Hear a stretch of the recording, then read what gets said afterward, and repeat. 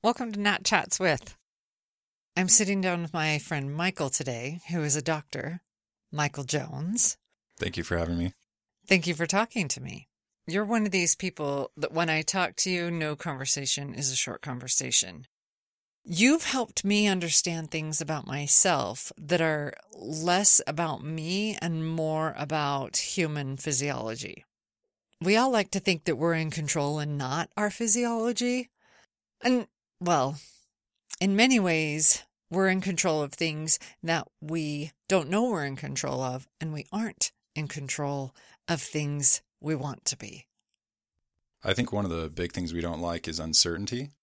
And when we realize or think we're out of control, that gives us a lot of uncertainty about our future because we can't have a direct influence on it.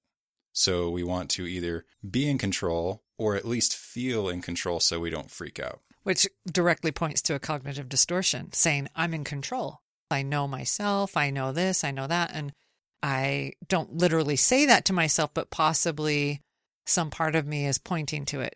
Yeah, you're in control. You're figuring it out. And then I have a conversation with you, and it's obvious, here's a whole new thing you need to consider. I have no resistance to pointing it out in someone else, but we have a resistance to pointing it out in ourselves. It's like, I'll feel in control as long as I don't acknowledge this little thing, this little evidence that pops up. This thing keeps happening in my life in different circumstances. Maybe I'm the common denominator. We resist that because it's savage, but if you kind of just embrace it fully, then you kind of let it go. Yeah. So people don't even know what we're talking about yet. We're being really cryptic. Sorry. No, don't be sorry. The topic of our conversation is centered on pain. Not that pain is necessarily what we're going to be talking about. It's just the result of what we're going to be talking about. The sentence you said to me earlier was pain is not a lifestyle flex. And that's a really poignant sentence because most of us are in pain in one form or another almost all the time. And you have a take on pain that I haven't heard before. Every time we talk, I feel people need to know this. I'm glad we're finally sitting down so that people can hear this.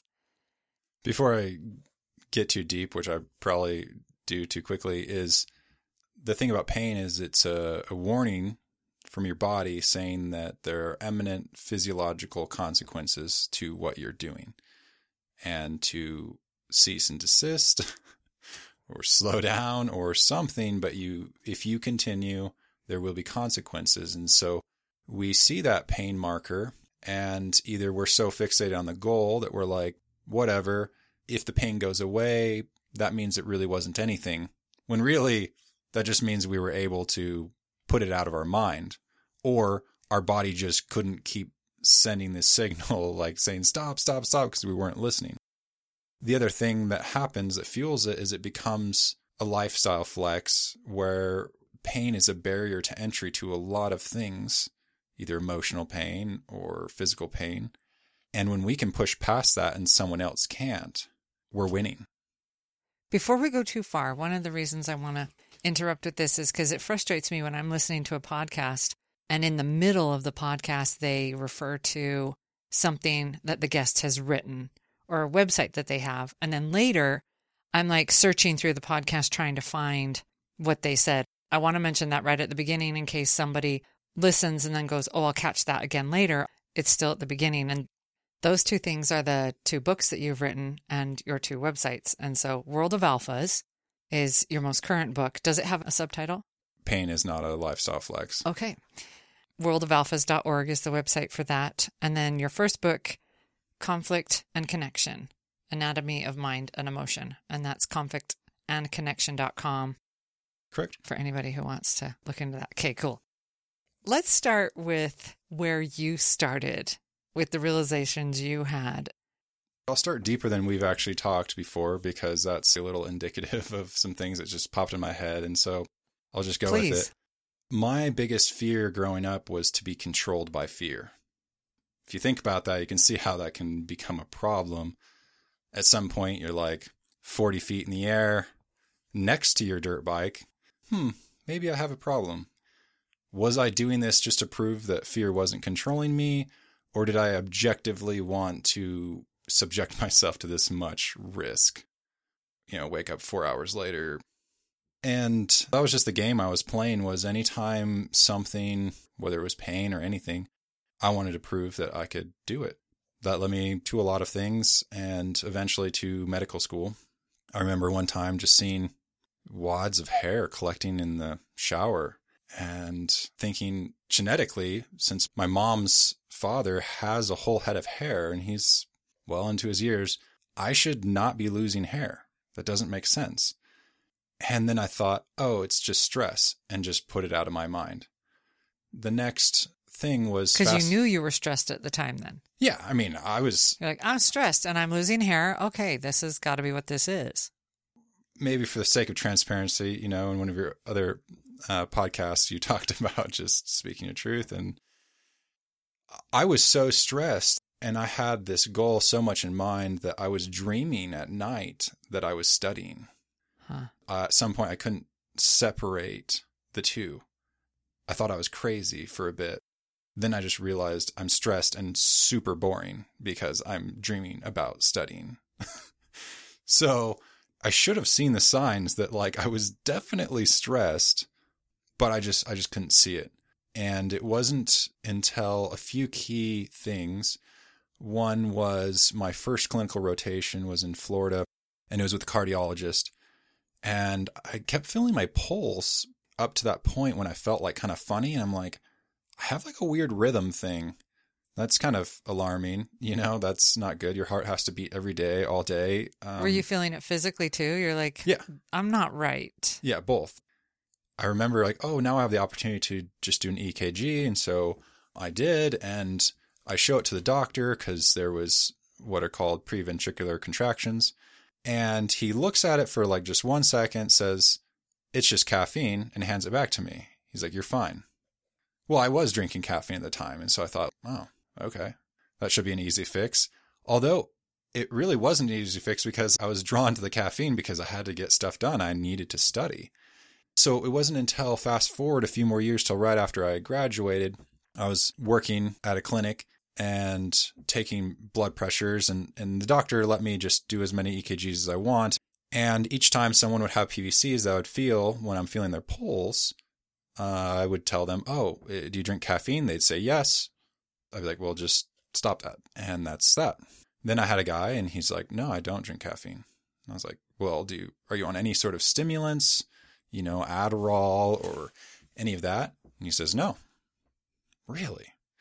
And so that kind of broke this, there was cycle of, it's just caffeine. Right. This plus this must equal don't drink caffeine. So then I was like, well, what is this other factor? Well, what is always associated with caffeine? When do people drink caffeine? When you need to get stuff done. So what if the caffeine was a coping mechanism for what was really causing the stress? Was this to-do list that was way too long? Does this mean his body is producing something akin to caffeine if he's not taking a stimulant? So what's happening inside his body is kind of the equivalent of putting caffeine into him. Yeah, it's alpha mode. To define it, an alpha is someone who rises to the occasion, I guess you could say, that steps up and gets stuff done, especially when no one else can or wants to. Alpha mode is in that process of stepping up when it's too much. It's not physiologically sustainable. We're capable as animals of having a very acute stress response and running away from a bear or a lion because it's a matter of life and death. So our whole physiology gears up for that one thing, which is running or fighting. And what's essential in that is only your muscles, nothing else. And everything else is just subject to being turned into fuel for the fight, which, or the run. Yeah. If you're running away from a bear, what good is your short-term memory or your immune system if you're dead? So you sacrifice those things so that you don't die. But there are so many bears in life, and we get addicted to bears. And that's when it becomes a problem, when we go into alpha mode for something that's not life or death. I want to jump back to what you just said about digestion and sleeping, because the person listening isn't going to know why you just reference those. You're saying that what your body does is go, sleeping and digestion aren't important right now. Yeah. I need to make all the physiological things happen so that I can run. Right. Because that's number one. Not digestion, not sleep, not anything else, just running. Okay. Yeah. So we have two main physiological systems in our body. We have fight or flight, which is fueled by adrenaline, and we have rest and digest, fueled by acetylcholine. The fact that we live in a society where we don't know what the opposite of adrenaline is, and we just want adrenaline, kind of shows the mentality of the world, hence the title World of Alphas. And you would think, as important as the word adrenaline is in society and in the way we are, that everybody would have heard the word acetylcholine. Yeah. And whoever's listening, put your hand up if you've never heard that word before. And I would be willing to bet the majority of people just put their hand up. Like, no idea. And they balance each other, and one turns off the other. We have 4 basic animal functions we're capable of: fighting, eating, sleeping, and sex. Eating and sleeping, rest and digest, is acetylcholine driven. Sex is a combination of both, and fighting or running away is adrenaline driven. So cortisol is an interesting thing because it's just an amplifier for whichever one of those things you're doing. Because one of the main purposes of cortisol is it raises your blood sugar at night while you're not eating. You're not consuming sugar. Despite what any fad diet person says, your brain and your heart need sugar to operate, and those are the 2 most important organs. And so your body, especially when you're sleeping, right? Yeah, because you have to. That's a whole nother thing about what happens when you're stressed is you don't go into REM sleep and you don't process the emotional content in a way that. This is kind of going a little deep real quick, but the thing is that when you experienced whatever emotional content during the day, it had the presence of adrenaline. When you're in REM sleep, that's the only time your brain doesn't have adrenaline in it. And so you actually reprocess that emotional content without the visceral response to it. Modern research shows that PTSD is actually the inability to process that emotional content without the presence of adrenaline. And so they have these drugs they're trying to create to force that to be the case. Well, why aren't they sleeping is the real question. So acetylcholine is a very important thing for sleep. Mm-hmm. Okay. There's a difference between being sedated and actually sleeping. If there's a great book, Why We Sleep, by Matthew Walker. Highly recommend it. It's really dense, but he talks about the difference. And there's lots of things we can do to sedate ourselves that don't actually cause us to go into sleep, and especially not REM sleep, like alcohol, marijuana, lots of all these other things. Yeah, they might help you fall into sedation, right? You actually just, close your eyes and not know what's happening, but you're not actually sleeping, and you're definitely not processing that emotional content. And the thing is that the solution isn't to stiff arm your brain into take this medication and get that REM sleep. The answer is, well, why aren't you sleeping? It's because you can't sleep while your adrenaline's still going. You could be sedated while your adrenaline's still going. All the research that goes into loss of sleep, which is really easy to back up because you can quantify how much sleep someone's has or doesn't have and see the effects. And so they know what it does to your mental health and the odds of things like schizophrenia. They know what it does to your immune system, and it reduces the cells that catch cancer by 4 times. So you're 4 times more likely to get cancer if you don't sleep. We know that, but the question is, why aren't we sleeping? And I don't know why more research hasn't gone into it. And it can't be that it's just hard to quantify. But I don't see any other reason why they haven't, because it's so obvious. I wonder if it has something to do with the assumptions that the average person makes, whether they're a professional or not. We think we know what sleep is because we do it every night. We kind of think we know what's happening when we're sleeping. And so we have our biases stop our exploration of this thing that we assume we already understand, when the reality is we need to understand it better, which doesn't mean we don't understand it better, but your average person doesn't. We're sitting here saying, or starting to have a conversation about how freaking big a deal sleeping is on the way your body functions. And the way your body functions has everything to do with pain or not having pain. Anyway. It made me think of, if we were going to do another raise of hands thing, why don't we know about sleep? How many people themselves or have heard someone brag about how little sleep they need to get by? All of us, right? Right. My hand goes up. I hear people go, oh, I only need 4 hours. Yeah, and it's so cool because we're like, yeah, you're a wuss. Like, you 8-hour sleepers, geez, you're just wasting time. Oh, the 10-hour sleepers, like, they're the worst kind of people. Like, I've already done more by noon than you do all day. And it's this flex that we do, and we don't know that we're doing it to flex, but there's no other reason because no one can say they feel great after a 4-hour night of sleep. Like, you just can't. I have people I personally know coming to mind who have said that.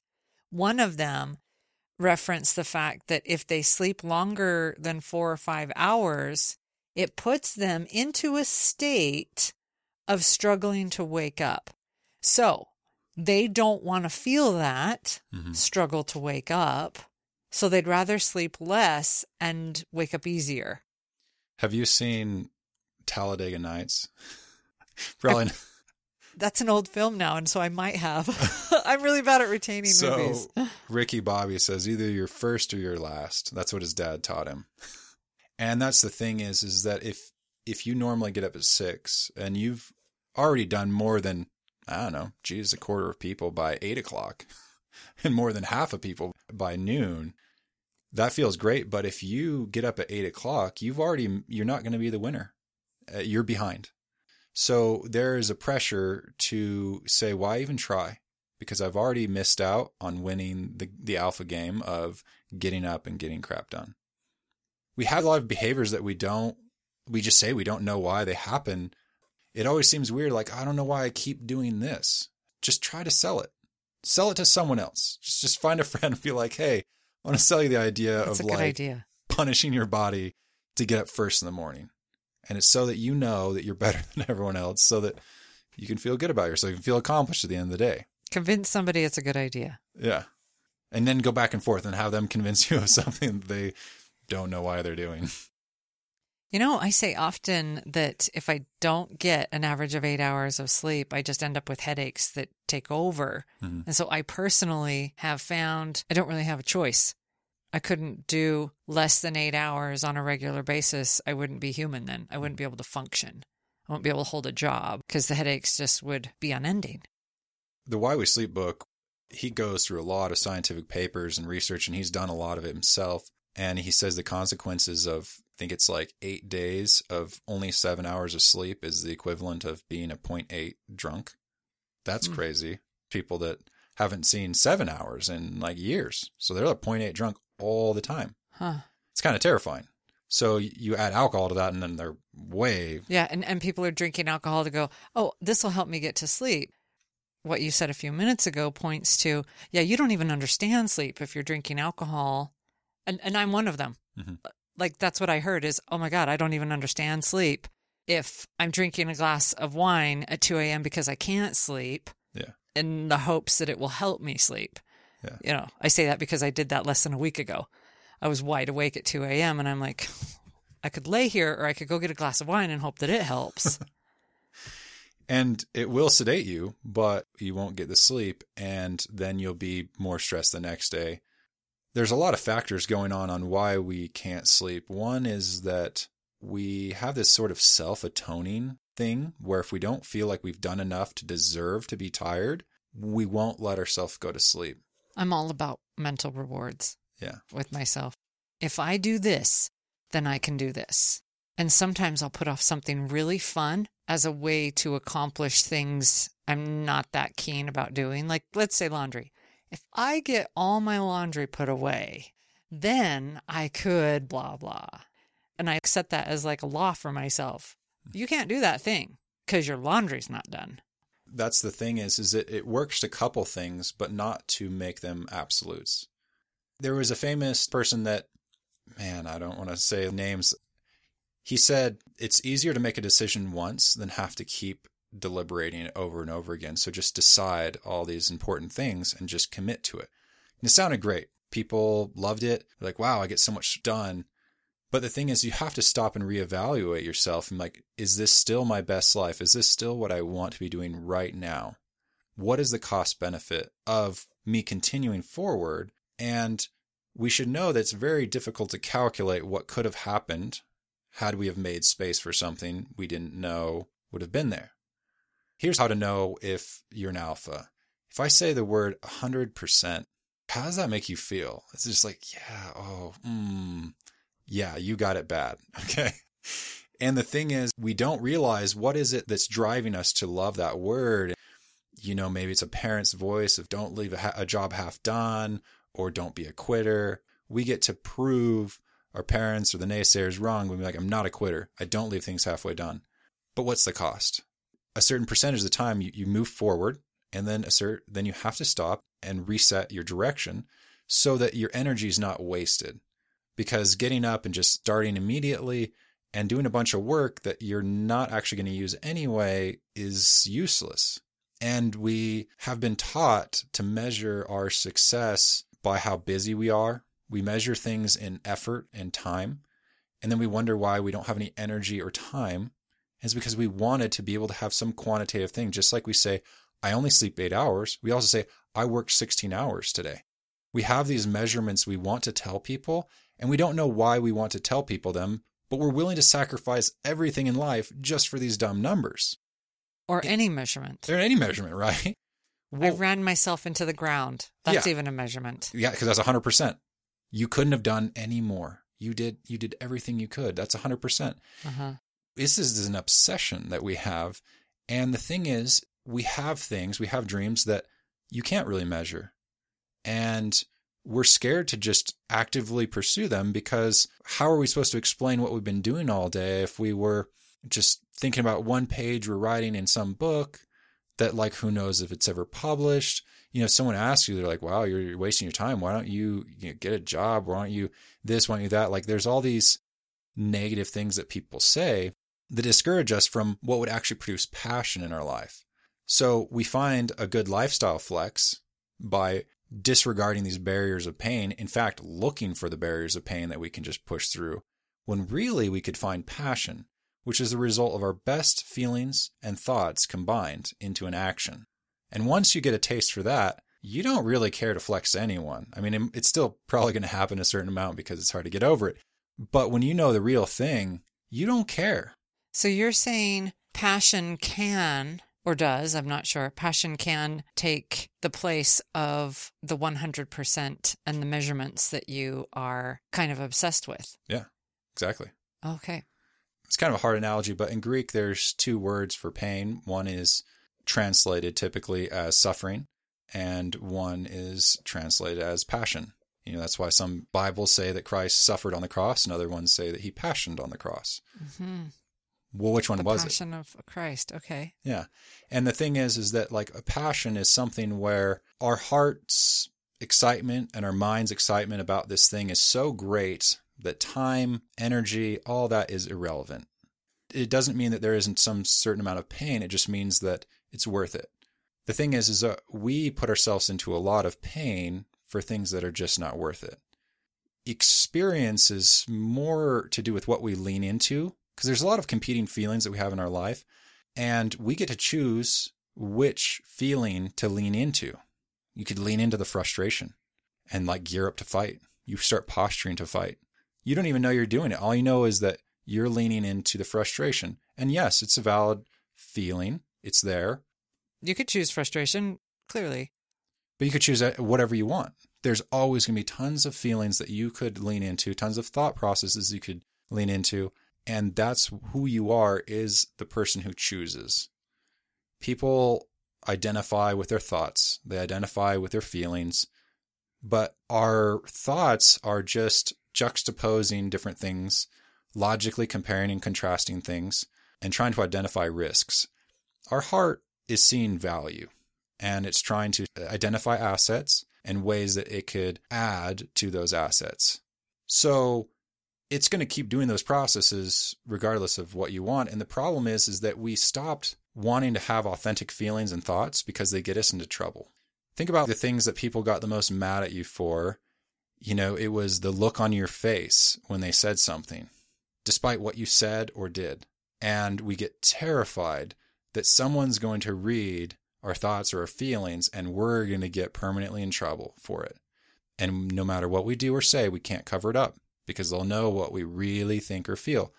It's just a juxtaposition of previous experience, all these things, just possibilities. It's totally random, but we don't let it play out. Your mind is like a slot machine. You keep pulling the lever. It comes up with weird stuff. Just juxtapose whatever, take 3 random objects, puts them together. Mm-hmm. It doesn't mean that that's what you deep down wanted, some Freudian sort of thing. No, it's literally going through a random list of items and seeing what it can find by juxtaposing them. Yet we're embarrassed of this process and we try to stop it. We want to cover it up whenever it's not convenient to us. And I've noticed that a lot of anxiety and especially sort of more kind of OCD response to things happens when we're terrified that someone's going to read our thoughts. And so we try to stifle them and especially try to stifle any facial expressions or body language that would convey that. Because if any of your thoughts could get you in big trouble, that's terrifying to be trying to calculate all these risks. And we just have to let it go. Be like, I'm not my thoughts. I'm the part of me that chooses what I can lean into.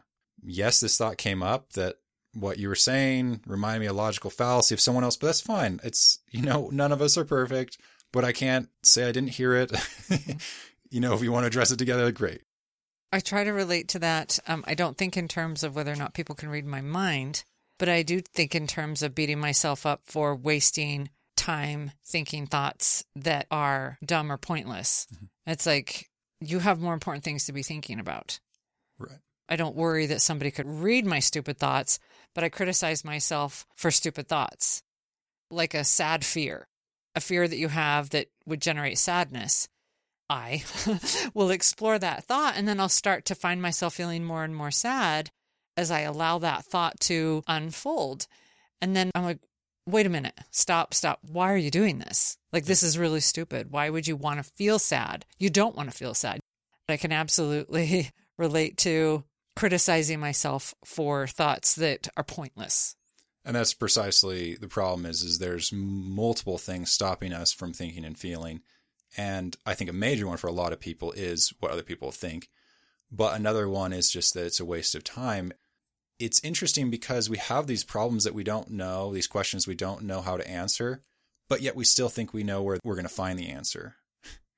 And that's kind of illogical because if you knew where to find it, why wouldn't you have already found it? There's the slot machine of the mind and just keep pulling it. Just juxtapose multiple things and just see it doesn't cost a lot, right? It's basically free and trying to stifle it's just going to drain your energy. So you might as well just excitedly get into it and wait till you hit jackpot and be like, found it. Super random. First, I have these 3 ideas come together, and then I realized what the answer was. It was this. Whereas people get so much anxiety for either what other people are going to think of their thoughts or what they think of their own thoughts being a waste of time, when really it's just a game that you can just win. Lean into it. Be like, yeah, let's see what you got. The question, is it worth the investment? Saying like, well, should I go to my heart for the answer or should I go from my mind to the answer? And there's an easy formula to figure out what that is. And it's, can it be measured? If it can be measured, if it can and should be measured, let the mind do it. It's probably logical. If it can't or probably shouldn't be measured, it's a heart thing. Let the heart do it. I think a lot of anxiety happens when we are processing something that shouldn't be measured with the mind. And it's trying to just logically come up with some finite answer when it's not a finite thing. And a lot of maybe depression happens when we're processing something with our heart that really is just a logical thing and we should shift that over to that department. That's a really good exercise to remember. Yeah. I go, hang on a minute. Let's look at this. Should it be measured? Because although you've already said it, I just want to make sure that it sinks in with people that alpha is measured in time and effort. Yeah. The whole need to measure is definitely a mental thing. I didn't actually put that together. And yes, because why would you measure something in time or energy? Those seem like heart things, right? But you're measuring it, which means you'd think it was a mind thing. It's like, just decide, is it a heart thing or a mind thing? And if it's a hard thing, just do it. Why would you need to measure it? You're following your heart. Good. Do it. Enjoy it. Another question we want to ask the listeners is, how relaxed are you right now? Come up with a number. If you're listening to this, come up with a number of percentage of how relaxed you are. Are you 100% relaxed? Are you 50% relaxed? Check in with your body and decide a number of how relaxed you are.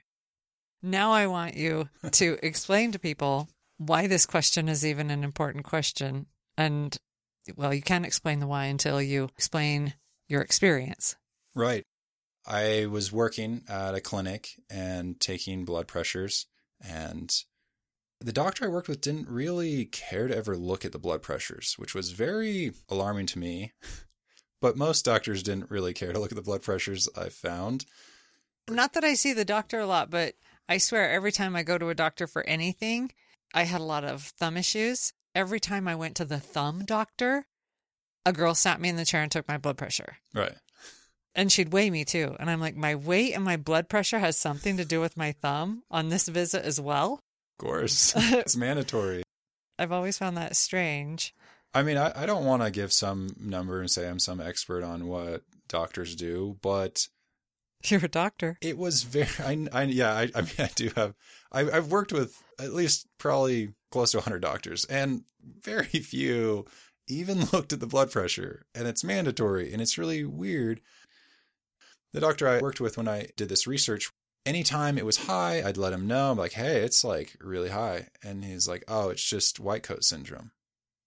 Okay, well, why do they have white coat syndrome? Which is they're seeing doctors wearing white coats. And that makes their blood pressure go up. And so I'm thinking, out of all the places, you're just getting a checkup. Like I could understand if you're like, oh, I'm finding out my results, whether I have cancer, whatever it is. Yeah, okay, that could cause some stress. But like, you're literally going for a checkup. You like your doctor. You have a good relationship with him. And you still have white coat syndrome. There's no way that out of all the places in life, it only affects you in the doctor's office. Like, oh, sure, it doesn't affect you while you're in traffic. Oh, it doesn't affect you while someone cuts in front of you at the grocery store. It has to. And so the fact that people would just look at it as like, whatever, it's a weird phenomenon. 90% of all hypertension is essential hypertension. It's unexplained. A quarter of the whole world has essential hypertension, and it's unexplained. They don't know why it happens. So then to have on top of essential hypertension, you have white coat syndrome, which is, well, they're nervous to be at the doctor's office. I'm sorry, but just because you're near somebody who is in the medical field, that you would feel antsy, that just sounds, I'm sorry, no. You could say depressing or overwhelming news syndrome? Sure. Okay. Crisis syndrome? Okay. But that's doctors needing an excuse is what I is. Right. Oh, it's because I'm in a white coat and I look and I sound really important. Yeah. And No. And it's intimidating to be in the presence of a god, right? Yeah, that's just ridiculous. That's what white coat syndrome is. Yeah. Oh, man. It comes with a really inflated head. That's going to come back to me, but whatever. I don't really care. It was like kind of irritating me. And so I kind of pressed the issue with the doctor, and he says, well, it's not accurate anyway, because you have to have their arm at the level of their heart and blah, blah, blah. All these things. Like, okay, well, if that's what we have to do, I'm just going to do it. So I'm in with the first patient that I decided to just do everything possible to get the most accurate blood pressure reading. It was, an older lady in like her 80s. And I was like, can I hold your arm while I take your blood pressure? She's like, okay. And her daughter was there, and holding her arm or trying to, but like she's so stiff that I can literally like let go. Her arm doesn't move. She's 100% holding her own weight. And so I tell her, I was like, just relax. I'll hold your arm. You don't have to hold it up. She says like, I'm not. It's like, no, I mean like, just like let your arm like drop. It's totally relaxed. And you were wanting dead weight. Yeah. And she wasn't giving you dead weight. Right. And I'm cradling it. Like I have my hand like around her elbow, and like her arm rested on like my forearm. So, I mean, I fully got her arm. Maybe she's like scared I don't have it securely. I was like, man, I got this thing. And still she just can't relax. And you're like, relax. She goes on and on. I mean, like, I didn't want to let go. No, like, you're going to relax. And she throws her head back and she's like, I'm so relaxed, I'm going to sleep. And then she fake snores, while holding her hands straight out in front of her. And so I look over at her daughter or granddaughter, so I got her attention, and look at mom or grandma's arm, and she's like, what the heck? Mom, just relax. Had you taken your arm away from her arm? My arm was 2 inches below her, not at all touching her. Oh, and she's insisting you're holding it, and she's so relaxed. And so even when her daughter was like, relax, she says, I am. And yet she could just verify visually that I'm not touching her. So I'm worried, right? That's terrifying. The only thing I can think of is that she either had a stroke, currently have a stroke, past stroke, or like some kind of dementia, something. So I'm waiting to talk to the doctor. I want to see if we could do like a CT scan of her head or something. Because she legit thinks she's so relaxed, her arm is in your hands. Yeah. And she said it multiple times. We're talking like 4 or 5 times. You are holding my arm completely. I didn't have a chance to talk to the doctor right then, and I had to room the next patient. So I go grab the next patient, who was, in their late 20s or early 30s, and almost had the same response. And I thought, okay, in the risk factor group of the older lady, yes, it's likely that she had a stroke, but there's no way that I'm getting 2 undiagnosed strokes in a row. It turned out to be 20% of people out of the next 1,000 people, I could let go of their arm and they would continue to swear to me that I was completely holding them. 20%.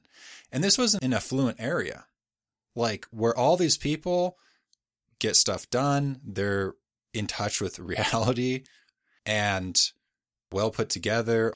And they had no idea they weren't being touched. And it really made me think, actually, the first thought was, if they think I'm touching them and I'm not, what do they experience when they're hugging someone? Do they feel anything? Huh. That was like kind of terrifying to me. I would do this process and I was like, maybe it's me. Maybe I'm like making them anxious. I kept trying all these things to make them feel more comfortable. And I ended up kind of developing a technique to see what kind of tension they had. Turned out there was like 3 categories of tension. And this is something you can try on your friends and diagnose each other. Overall, out of the 1,000 patients, I only had 7 people fully relax. And I had 20% not capable at all, no matter what I did, of relaxing. And most people were at an average, I'd say 70%. Of being able to relax? Yeah, maybe 70% relaxed. But they're definitely not relaxed. That's definitely the takeaway. Whether it was actually 60 or 80. The thing is it's definitely not 100. And they would say that they were 100% relaxed. So everybody, for the most part, everybody believes they're doing what you're asking, relaxing. Yeah. Would you relax your arm? Okay, my arm's relaxed. Only 7 out of 1,000 actually could do it, could actually relax. The majority of people just believed they were relaxing.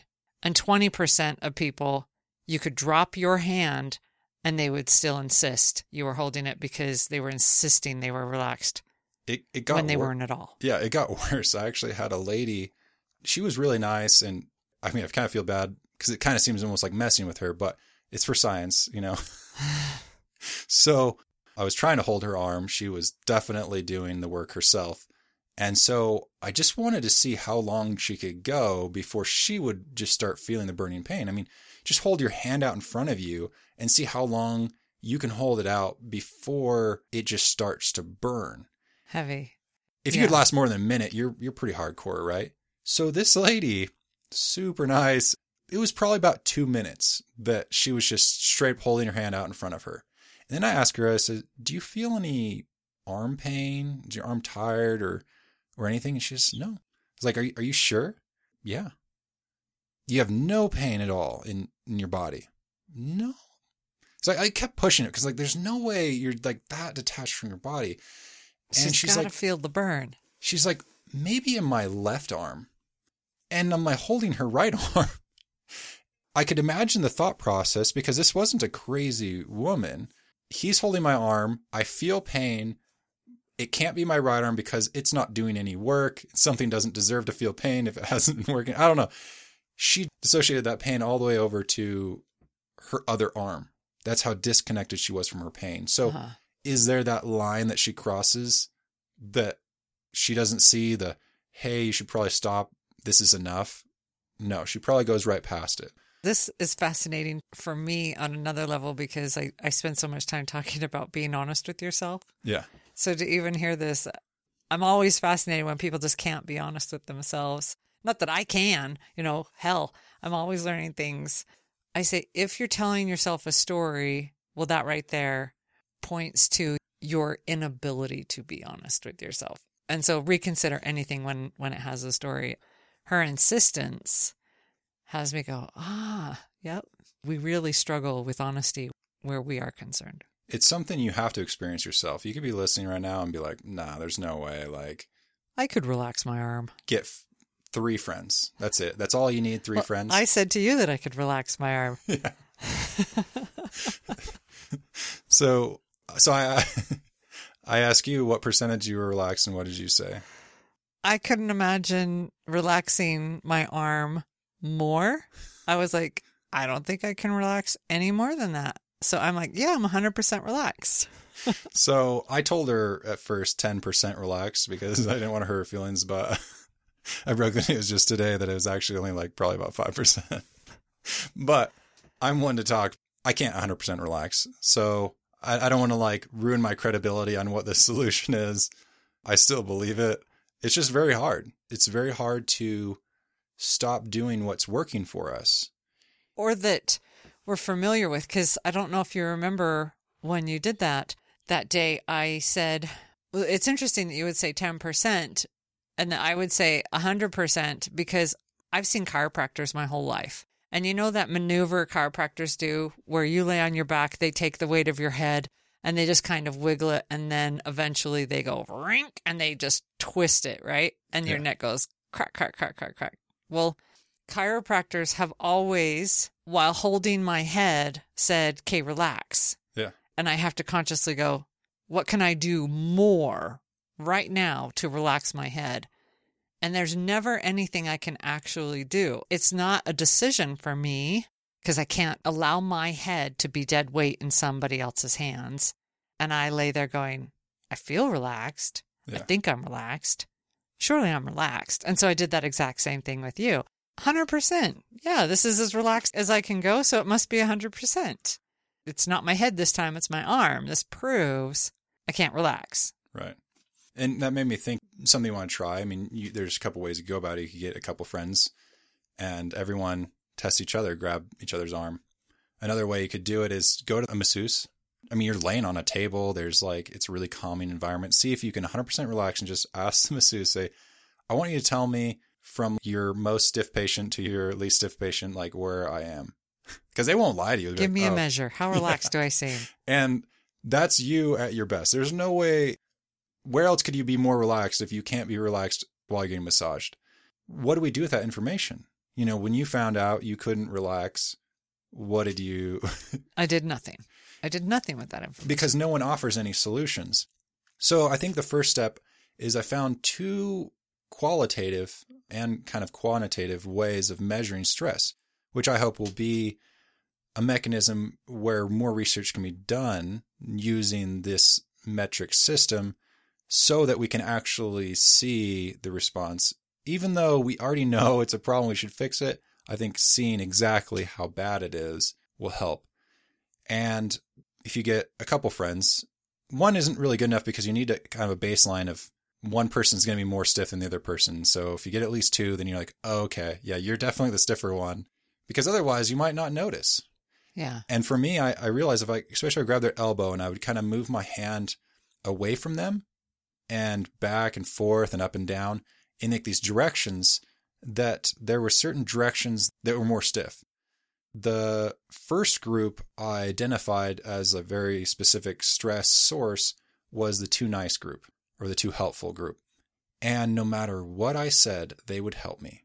And some of them were so intuitive, it freaked me out because I'm trying to move their arm in all these weird ways so that I can feel resistance, so that I know that they're holding their own weight. And they were like reading my mind and moving it to where it never had any weight to it. So I'm like holding this arm, moving it in all these like pretty fast directions. And they're reading my movements and following me perfectly so that I never feel any weight. and there's no resistance. You were actually one of those. You were up there on the intuitive scale. And it was, well, funny, but kind of hard that every time I tried to point it out to someone, like, you're too nice, they would smile really big and like, thank you. Like, no, TOO, bad. Nice. Like, this is too much. You need to stop. This is tearing your body apart. And they're still glowing. They're just like, man, a doctor just diagnosed me as too nice. He has like some actual measurement of niceness, and I'm nice. And so you know that the diagnosis was true when they're like, yeah. So that leads me to the second group, which I relabeled to too self-sufficient. With that group, they would only allow me to move their arm in increments. Like it was like, okay, there was like a certain safe distance. Okay, you want me to go that direction? Okay, fine. But then they would stop and then I mean, it was so distinct and so different than the other one where the two nice people, anywhere I wanted to go, the most ridiculous things, I would try to make it absurd and they wouldn't respond to absurdity. Huh. The third group is the too busy group. I don't know if I have exact label I want to put yet there, but the too nice and the too busy group, they would just be looking forward, like as if I didn't exist. But the too self-sufficient group immediately would look over at me and say, what do you want me to do? Why is this not working? Why is this different than what I'm used to? They would have questions and it's like, let's just make a solution to this.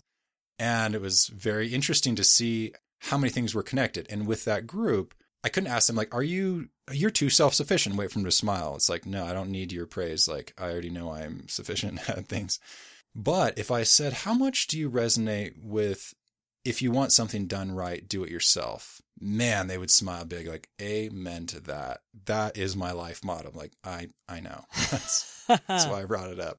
So actually going back to the too nice group, I had several times where I said to someone, when you go to a party, do you head straight to the kitchen and ask how you can help? And I had several people just break down crying. Yes, and I don't know how to stop it. Even if there's someone you know you want to talk to, they're like, I can't. I see them. I want to talk to them. I can't. I have to go to the kitchen. It's because they're too nice. That's where it becomes too nice, right? I told them, okay, here's the thing. Next party, you see someone you want to talk to, just talk to them. Then you can go to the kitchen. It's fine. You can be helpful. But you're not allowed in the kitchen until you've talked to one person you want to talk to, because if you can't find one person you want to talk to at that party, why the heck are you at that party? You just really need a kitchen to work in? No, you're there because there's someone there you want to talk to. Talk to them. And guess what? If that takes the whole party, good. You didn't sign a contract saying you were going to work the kitchen. You don't owe anyone anything. And that's a hard thing. We want to owe people things. Do you care if I just throw in Natalie input? Yeah, go for it. Going to the kitchen is concerned, and you said that I'm too nice. Yeah. I'm one of these people that I have a debate. Do I go to the kitchen? Because they'll probably think I'm in the way. How do I not go to the kitchen because I want to be helpful? And so I go to a party, I see people I want to talk to, and I can't concentrate on the conversation because it's like, what's going on in the kitchen? Could I be needed and not annoying? It could be one or the other. Maybe I'm needed. Maybe I'm annoying. Maybe I'm needed. And I could be useful. I could be helping somebody. Having a party is stressful. I could alleviate some of the stress, whereas let's do the reverse. It's my party, my house. Somebody comes into the kitchen and wants to help, and it's like, no, you are a guest. You so can't be helping me. Like, you have to be socializing.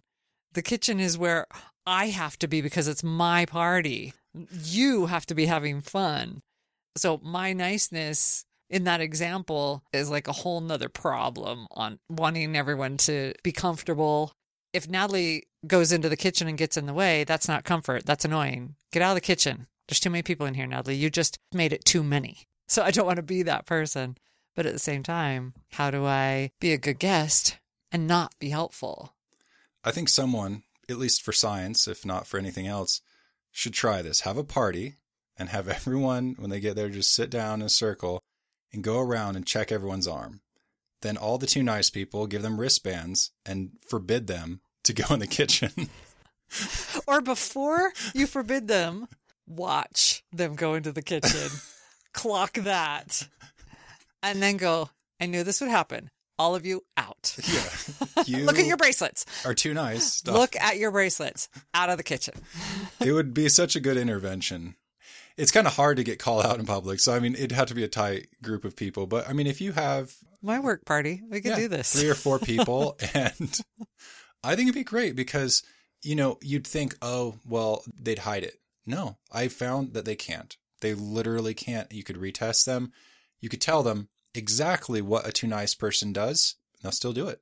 That shows that it's so built into our reflexes that we can't stop, which means that it happens before we even know we're doing it. That's not good because our life should be intentional.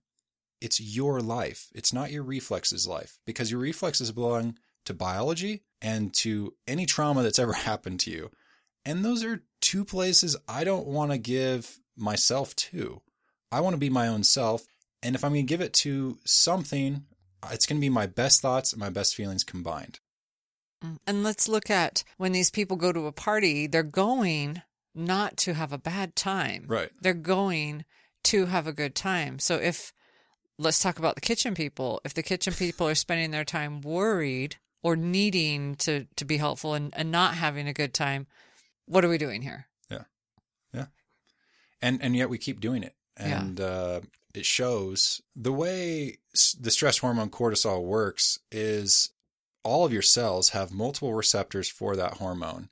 It's what amplifies both your fight or flight and your rest and digest systems. There are receptors everywhere in your body for it. In fact, your DNA has proteins that help replicate it and express things from it. One of the only hormone or chemical signal modulators of that is cortisol. And it's a big deal. That sounds as though you're saying cortisol is the ultimate middleman. It can influence this, it can influence that, it has more power on more systems in the body than anything else. Is that what you're saying? Right. And it's supposed to follow peaks at the night so that it keeps your blood sugar high and then goes down during the day. And then it's at its lowest when you're falling asleep so that you can fall asleep. That also means, since it's a stress hormone, when you wake up in the morning, you have high cortisol, which means you're going to feel stressed. I'm not saying people don't exist that don't just wake up in the morning and feel great. But if you feel like you just got hit by a truck every morning when you wake up, it might not be anything more than just the normal physiology of that you have a high stress hormone from your night's sleep. Cortisol. Yeah. Okay. So this is another thing, back to acetylcholine. That's something that we should have known about by now. And although everybody has heard the word cortisol, it sounds like it's the king of all controllers in the body. Does everybody know just how big a deal cortisol is? I can't say I did. I just knew the word. I knew it was in there. I knew that it was a factor. But feeling like I got hit by a train in the morning is something I've experienced throughout my life, sometimes worse than others. I would always call it a train. It's not a train. It's cortisol. We shouldn't think that's something that's our fault. We shouldn't think there's something wrong with me. I'm broken. It's probably because I know I'm not worthy of love. Or our mind can go a lot of places. What you should do in that case is just say, it might just be cortisol. I'm going to get up, take a shower, do something that I want to do, and then just see if it's still there. That's solid advice. Yeah. And if it's still there, that brings me actually to the second part of what I ended up finding out through my research is that your actual blood pressure and your pulse were reflective of what the nature of the problem was, your current stressor. So the arm tension, that was like the long-term source of stress, but your specific current stressor has to do with your blood pressure. So the top number of the blood pressure is the problem you'd like to forget about. The bottom part of the blood pressure is the problem that you could fix, but your hands are tied. And the pulse is the problem you're not really sure what to do with. And that ended up being very, very consistent to the point where I had 2 people. So you built this measure when you were taking blood pressure. Sorry to interrupt your story. That's fine. It's good. I had 2 people. That's what we're going back to. Yeah. So you're saying you realized this measure correlated to these things, the problem that you're most stressed about, the problem you realize you can't do anything with, and then the one you're not sure. The one you don't know. Okay. So, I mean, you could label a lot of ways. You could say stress is the top number, frustration is the bottom number, and anxiety is the pulse. Huh. But I found that making it more specific on the problem you'd rather forget about, the problem you could fix, but your hands are tied, and the problem you're not sure what to do with, that, as I would ask people what they were stressed about, that ended up being so consistent to the point where there's a phenomenon in medicine called isolated diastolic hypertension. You can look it up. There's a really tiny tidbit written about it, just says it's a thing. Like with anything else that people don't know how to describe, they just usually chalk it up to genetics. Oh, it's genetic. In my theory, it would say that there was some way your hands are tied, but it wasn't at all stressing. You didn't care to forget about it, and there wasn't any question about it. So I had this man who was very confident, and only the bottom was elevated. And I got so excited because I was like, I theorized that this would happen. That you would eventually have one of these people? Right, because it's like, theoretically, you don't have to actually want to forget about something or not to know what to do with it. And so I asked him, I was like, are you stressed? And he said, no. And I was like, do you feel in any way that your hands are tied? And he said, my work wants me to be in two places at the same time. And I said, but you don't care, do you? And he says, no. I was like, wow. So then the next person, he had the same thing.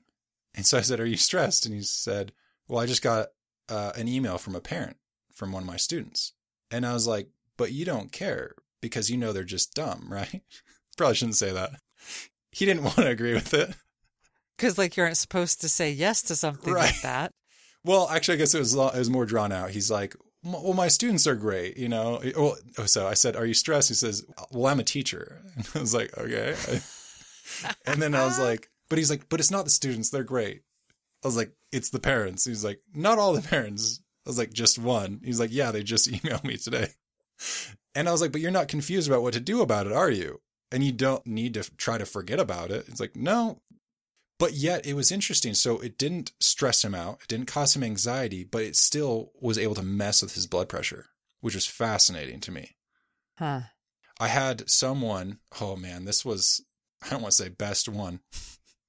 A great story. A great story. A great example.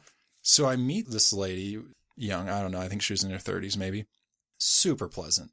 When I seated her to take her blood pressure and bottom numbers just super high. This was towards the beginning of developing my theory. So I asked her, I said, are you frustrated at all? She's like, no. You have any like angry feelings right now? She's like, no. No way that you feel like your hands are tied or someone's bullying you or something. I persisted because so far it had been like 100% that it was very predictive of this. And so I was just committed. I knew I was going to be annoying, but she was really nice. And so I didn't feel like she would. You kept going. She's like, well, I did just get divorced and lost my job, but I don't feel frustrated about it. And I just remember thinking, wow, because when she was saying that she wasn't frustrated, I did not get the feeling that she was lying. It wasn't like she was even glossing over it. She believed. She believed that she did not want to be frustrated and that it wouldn't help the situation. Wow. And she put on such a good aura, like a good feeling, that it fooled me. And I feel like I don't get fooled very often. Here she's got, one of the more intense burdens in life. And she's still making me feel good just with her presence. That's impressive. But at what cost? You have to process these things. And so if you're stressed and you don't know why, you could just take your blood pressure, or you could just say, if you don't have a blood pressure machine or anything like that, you could just say, like, is there something I'd rather forget about? Is there something I feel like my hands are tied, or is there something I'm not sure what to do with? Likely you should find one of those that fits pretty well and process that. You look like you have something. Oh, I'm just sitting here finding it so amazing because as somebody who was unemployed as I divorced and how stressful that was, I wasn't necessarily needing to say something. I was sitting here going, how did she do that? Yeah. Because that was like one of the worst times of my life, right, is being unemployed and divorcing. So I was just analyzing that space because I've been in that space of those two things coinciding. And it was incredibly upsetting and stressful, even though I was trying to problem solve it. I'm trying to imagine that lady must have been in a problem-solving state, and yet she totally pulled the wool over your eyes. Yeah, if I hadn't have held her arm and seen how stiff she was, and if I hadn't have seen her blood pressure, I really would have never guessed. And she even made you feel good. Yeah. Out of the 1,000 patients, I would say she was one of the most pleasant patients I had. And she was carrying this huge burden. is we have these burdens and they stack up. And if we don't process them, then they just get too heavy. When I started this research, I remember sitting there one time. I was like, well, I wonder what my blood pressure right now says about me. So I started taking it, and the blood pressure machine will go 30 points higher than your regular blood pressure, just so it makes sure it got the right number. And so my blood pressure at this point was normal. It was 120. It was my pulse that was high. I remember thinking as it was at 100 and 145 on the top number of the pressure, that's a lot of pressure. And then it dawned on me, wait, these patients have like 190. That must be very uncomfortable. The thing is that your body is dealing with that pressure 24/7, or at least whenever you're stressed, it's going up to that level, and your heart is dealing with that pressure. All your arteries are dealing with that pressure. The arteries in your brain are dealing with that pressure. It's no big deal. I need to drink more water. Okay, yeah, that's probably true. But you probably were stressing about something, and your blood pressure could have peaked to 200. It could have been something astronomical, and you didn't notice until your head started hurting. You know, pain usually is a warning signal, and it's great when you can get that before damage is caused. But it's not always the case, because not everything has pain receptors. Your brain doesn't have direct pain receptors. You can do surgery on your brain without any anesthetics because there's no pain receptors hooked to it. Your heart also doesn't have pain receptors. That's why there aren't usually symptoms of heart attack. And if they are, they're like this vague left arm pain. But that's once it's gotten really bad. Your heart and your brain are the two most important organs, and they don't have pain receptors. And so our ability to push past pain, and there's consequences to our brain and our heart that are a lot bigger than we would think. So what's the answer? And it came in the way of the first patient that actually relaxed his arm. So I was about 350 patients into my research when this man, just blue collar working man, relaxes his arm. And I check it again. And I keep swinging his arm around. And I'm like, dude's relaxed. Is he fully relaxed? Like, this is incredible. I'm sitting there playing with his arm for like probably a lot longer than I should have been. I was just like dumbfounded. I mean, almost 350 people in a row that could not relax. I mean, it was very rare to get someone in the 90s, the 90% relaxed. I mean, that was a small handful, maybe 10 people at that point. So he's relaxed. And I was like, you're the most relaxed person ever. Or no, actually I said, you're the most Zen person ever. And he's like, what's that? You are Zen. And he laughs. I was like, no, I'm serious. What's the secret to life? Like, why are you so Zen? And he says, I'm a list maker. And all of my research up to that point was saying, like, if someone is an alpha, they've got lists like crazy. Lists for everything, get stuff done. Their to-do list, everything is just so written out. And I'm just thinking, well, that blows all that theory out the window. Like, I guess I have to go back to the drawing board. So let me just make a really quick correlation. You're saying his ability to be so Zen means he's not an alpha. He's not in alpha mode. I think the word alpha could go in a lot of ways. He would step up, but alpha mode is when you step up more intensely or more frequently than you need to for the situation. Okay. We'll get there. I didn't mean to interrupt. No, that's a great distinction. Because you have different, I don't know if you call them alpha states or different alpha levels. And didn't you say there's something like 21 of those? Yes. So I want to come back to this. Okay. Absolutely. I don't want to walk away from the Zen guy because he's pretty important. He is pretty important. I didn't necessarily have the answer at that point. I just knew that being very intense and on top of things was not a good thing.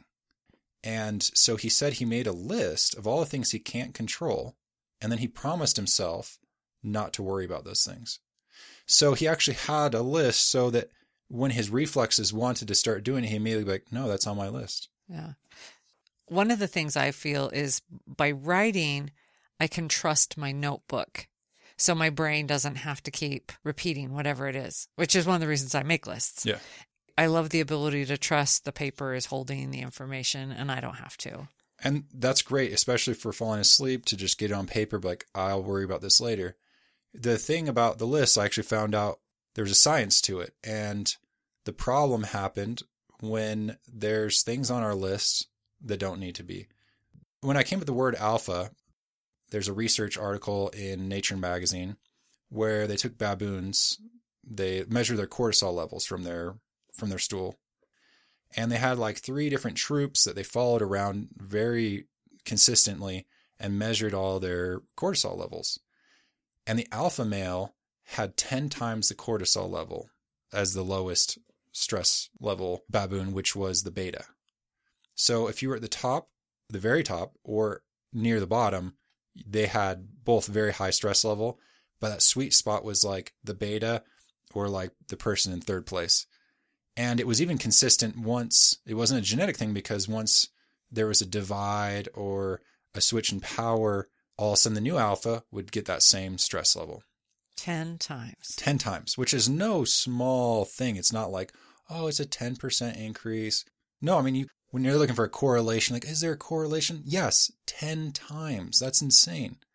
Chemistry works differently at that level. And what was the difference? Well, the alpha got 26% more sex than the beta, or attention from the females. But that alpha engaged in 17% more confrontational behavior than the beta. And so that extra 17% caused a 10 times increase. And the 20% increase in pleasure did not balance that out. And so the thing is that the goal is not to not make lists, because it's very effective. The goal is, when you make a list, 1 out of every 5 things you have to identify and mark as being the least important. Either take it off, or this might go on the next list. A new list with a new definition. Later. After I do this list, and after I see if there's anything else that needs to be done, or not needs to be done, if there's anything else I want to genuinely do, if I have nothing, I might be able to do that thing. The things that are least meaningful on the list somehow usually make their way up to like our number 1, like the ones that we get stuck on, and they stress us out more because I didn't even care about this anyway, and it suddenly got difficult, right? So like we're like 90% done with something low on our list of priorities, and then some block comes in, and then we spend all of our energy, we go into this alpha mode, we push to our physiological max, and it's still there. And so we got so stressed out, our energy just drains drastically. It's like short-circuiting like a battery, just, and we don't have energy for what we really wanted to do. And then we're even more stressed. But yet we don't look at our list and be like, okay, I'm planning my day around, out of the 5 things, this is the number 1 most important to me. I'm planning my day around it. Whatever else wants to fit in with that is great. If it doesn't, if it even conflicts at all, it's off the list, because that's your life. You're not a machine that does things, especially for other people. You're not a commodity in a store. You don't have to sell yourself. If you look at yourself, if you were an item in a store, what would you be? And what would you cost? We don't think about this, but there's no other reason for why we put such meaningless things so high up in our priorities. Mm-hmm. And it's because we've commoditized ourselves, because we were taught to commoditize ourselves. I came to the conclusion I didn't think people wanted me around if I wasn't making them laugh. I realized with a good friend of mine in medical school that we both had the same problem, and that we were addicted to it. That we wouldn't even like hear other people speaking, because the whole time our minds were just racing to try and think of a joke. You had this belief you needed to be funny. Yeah. They would just be like, we don't want you anymore because you're not entertaining us. We can't allow ourselves to be a commodity and like offer this service, because then we're stuck to that. There's a logical fallacy, post hoc, ergo hoc, that like something correlated is actually tied together. And so it's like, well, maybe people want me because I'm helpful. Maybe they invited me to this party because they know I'm going to help out in the kitchen. No. If they did, you should test it anyway and not go in the kitchen. It's way less likely, though. It's way less likely, but we have these things like, oh, maybe they stopped talking to me because I stopped making a joke, when really they knew I wasn't listening. I was just trying to make a joke. And they got sick of that. And they got sick of that. But I thought it was that I wasn't serving my function. Huh. So let's go back to cortisol and the 10 times in the baboons. Are baboons smart enough that the stress of I need to remain alpha is creating cortisol itself? So I know that we can't ask baboons questions, and so I'm just curious if you have an opinion on that. Yes. So the only muscle that's one of the only muscles that's tied to our brain and not to our spinal cord is our trapezius muscle. Well, you mean the muscles that are always hard on my body? Exactly. Okay. And so keep going. I remember actually that good friend that I was mentioning, I called him my guru, my sensei for working out, because during med school, we get stressed out, we go to the gym. And then we got into this shrug off competition for a while. It just kept escalating to absurdity. And he said the traps are the muscle that produces the most testosterone. And I thought that was just some I don't know where he heard it. It seemed odd to me, but he was my sensei. Do muscles produce testosterone? I know that's an ignorant question, but when you work it produces growth hormone. And with growth hormone, and there's other things, that testosterone's part of that cycle of building muscle. I mean, even girls have testosterone levels. And my understanding is that testosterone is more important to a woman's body than estrogen is. Not that we have, I don't know if we have more of it, but it's more important to our body function than even estrogen. And we assume that estrogen is everything. Right. It is very important. And it's hard to track down exactly what all it does. We're complicated creatures. It is part of this positive feedback of building muscle, at least. I made space for that idea that my friend said about the trapezius, but I just kind of saved it for later.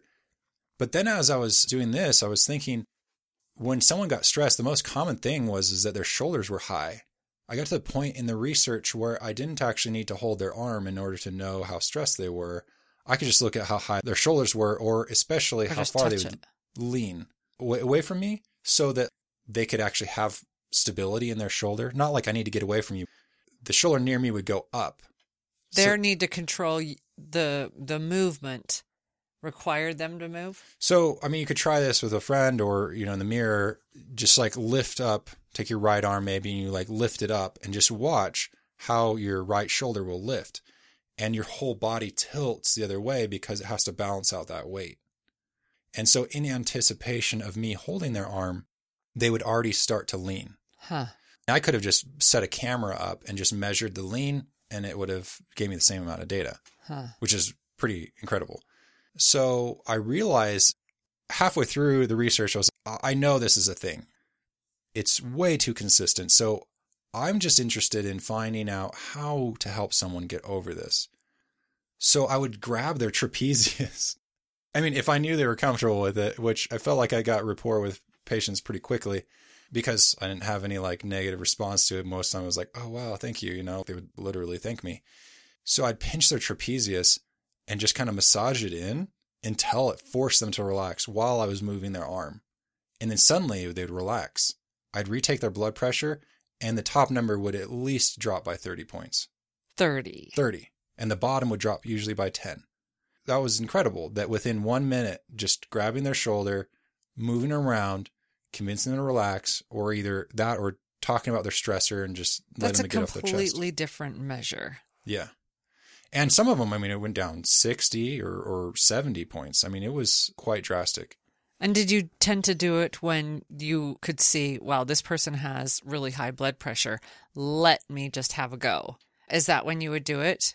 That was one of the problems with the standardization, was everyone has kind of a set diet and your weight, different things would... Thyroid.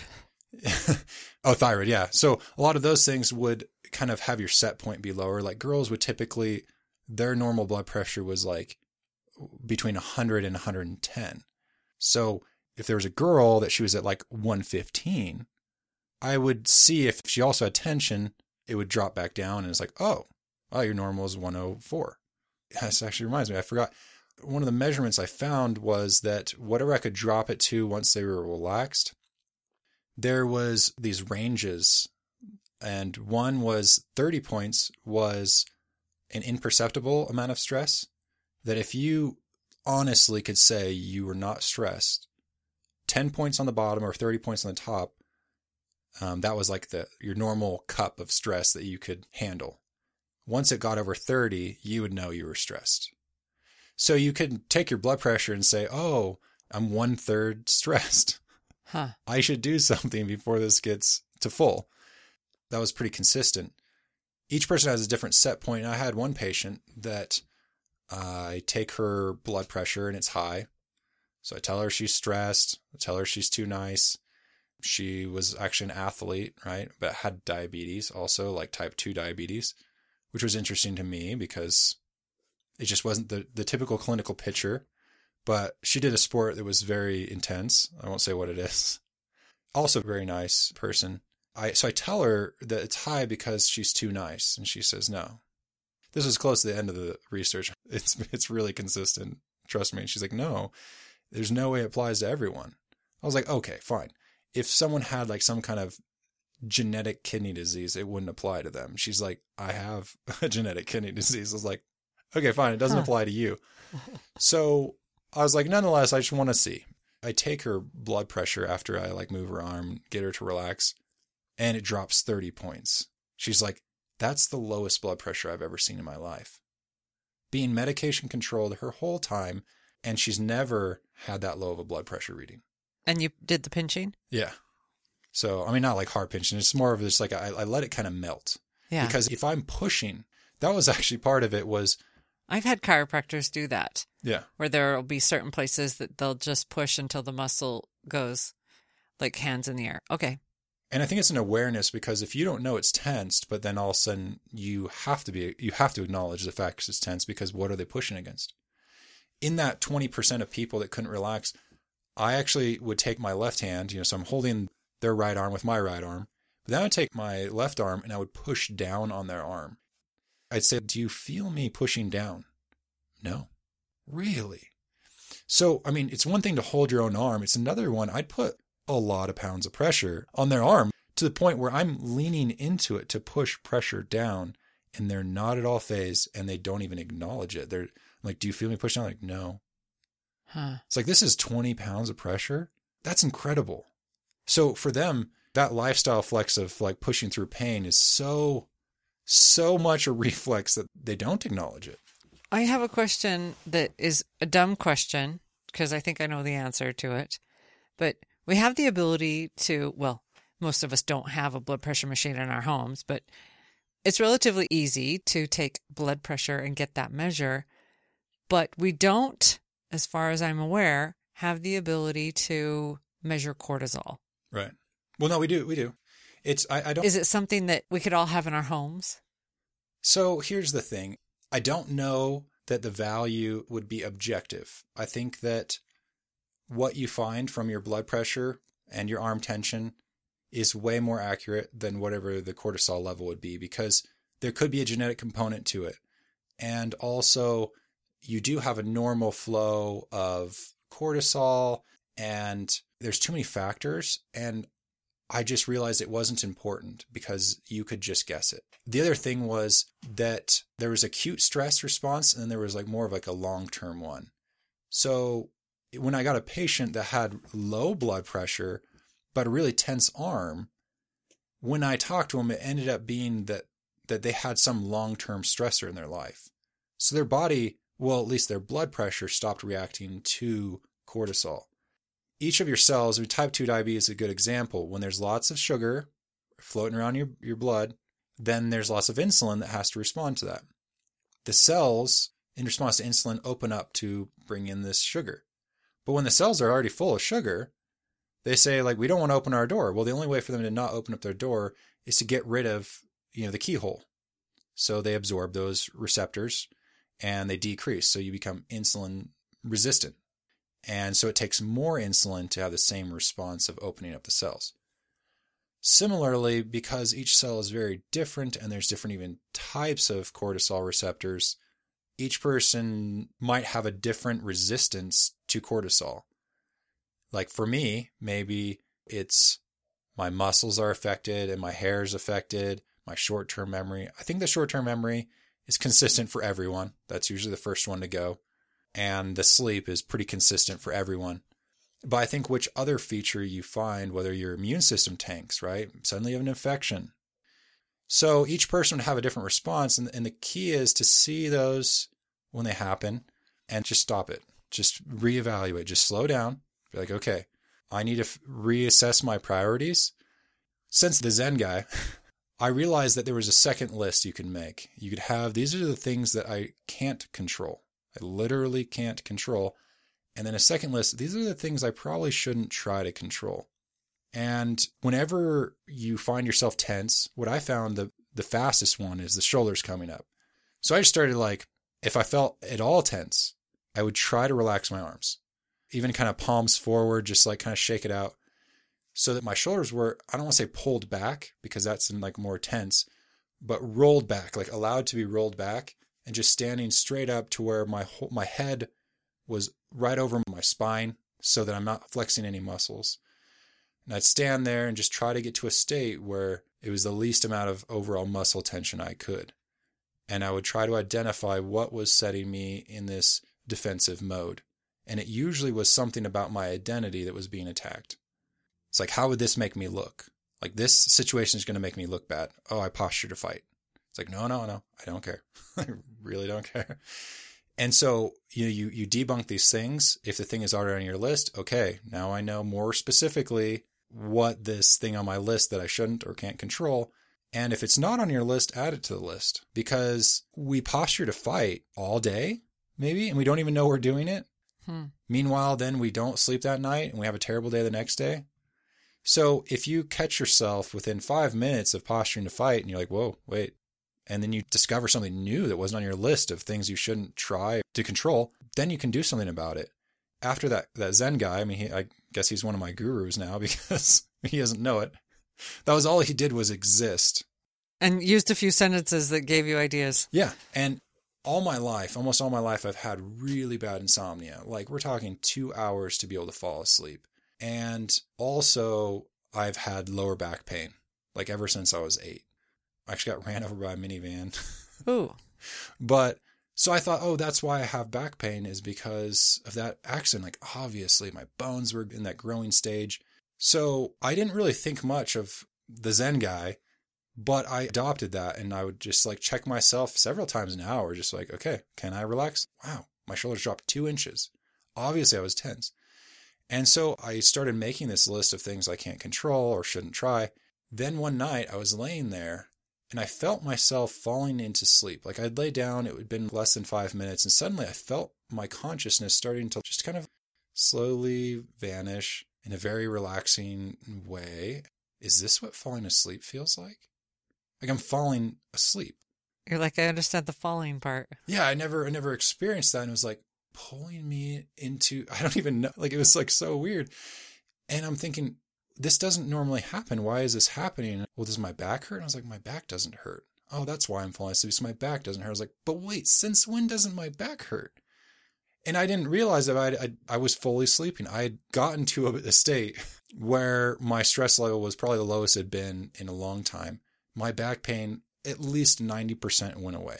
Whoa. And my insomnia, at least 90% went away. And the difference is you made new lists. Yeah. And it wasn't with even new objectives of what would go on them. Right. It wasn't that there wasn't a lack of stress. I mean, here I am, trying to get into residency, having all these obstacles, and it was, one of the most uncertain and stressful times of my life. And I'm working a job making nothing. Just graduated medical school, and I'm making less than minimum wage. And all this debt stacked up. So it was like all these pressures, just got out of a relationship. And yet there I was at the lowest stress I'd been in that I can remember in my whole life. And I think that shows something about it. So I had a friend later, test me. Apparently I kind of lost it. I was doing good for a little while, sleeping great, back pain gone. Then it's just something hard to stay on top of that because the daily stressor just adds up. I tested his arm, and he was actually one of the few people that actually relaxed. And then he tested me, and he didn't know what he was doing because I was the only person he had tested on, but I could feel the tension in my arm, and I could feel that I couldn't let it go. Mm-hmm. And so I don't know what percentage I'd be, whether I'd be at 90 or 50 or 70, but it definitely wasn't. I wasn't 100% relaxed, that's for sure. But it's possible. So something we need to address far better than we have thus far is the correlation between pain and cortisol, or pain and anything. Okay. Yeah. And that is very important because what does cortisol do? Well, cortisol tells your body you're going to die if you don't make sugar for the fight. You're either running for your life or fighting for your life, and you need that sugar, which is energy. And so it turns off. There's lots of systems in your body. Your immune system has a receptor. When cortisol is there, it just turns off. Because I'm not important right now. Right. Cortisol says so. Yeah. The fact that cortisol is in charge suddenly means I don't have to do my job shutting down. I think it's somewhere 150 billion white blood cells a day that you make every day. Think about a factory that makes that many things, right? It's very energy intensive. And so to be able to shut that system off saves you so much energy. And your body needs sugar. It's the immediate fuel source. You have 4 potential fuel sources. One, the most easily used is sugar. That's exactly the way your body wants to burn it. I guess want is an interesting word, but it's the easiest way to burn it. We'll just say that.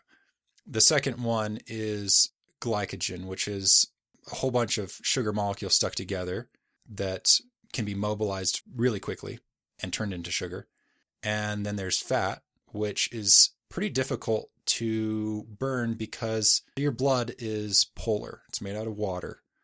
Oil is not, so it doesn't want to mix. And so to transport it is kind of dangerous for your body because that difference between what's polar and what's not is very important. When you work out, it doesn't even start burning fat at all till 30 minutes into your workout. When it's like, okay, it looks like we're probably going to do this for a while. It's worth it to now bring in fat. What do? Well, you mobilize all this fat, and then you stop working out after 30 minutes.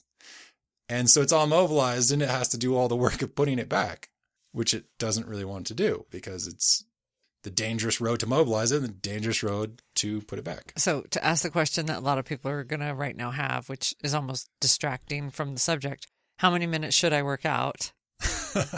If I thought 30 was good and you're saying my body only just went, okay, now I'm willing to incorporate using fat, how long should you work out? How many minutes past 30? Do you need another 30 to actually make a difference? So one thing I found, it'd be better to do it shorter terms, like less days for longer, I think. It's hard to have absolute data about exercise. It's such a soft science. I'm not trying to downplay it, but there's a lot of conflicting things. This will explain 2 things at one time. Cortisol turns protein into sugar.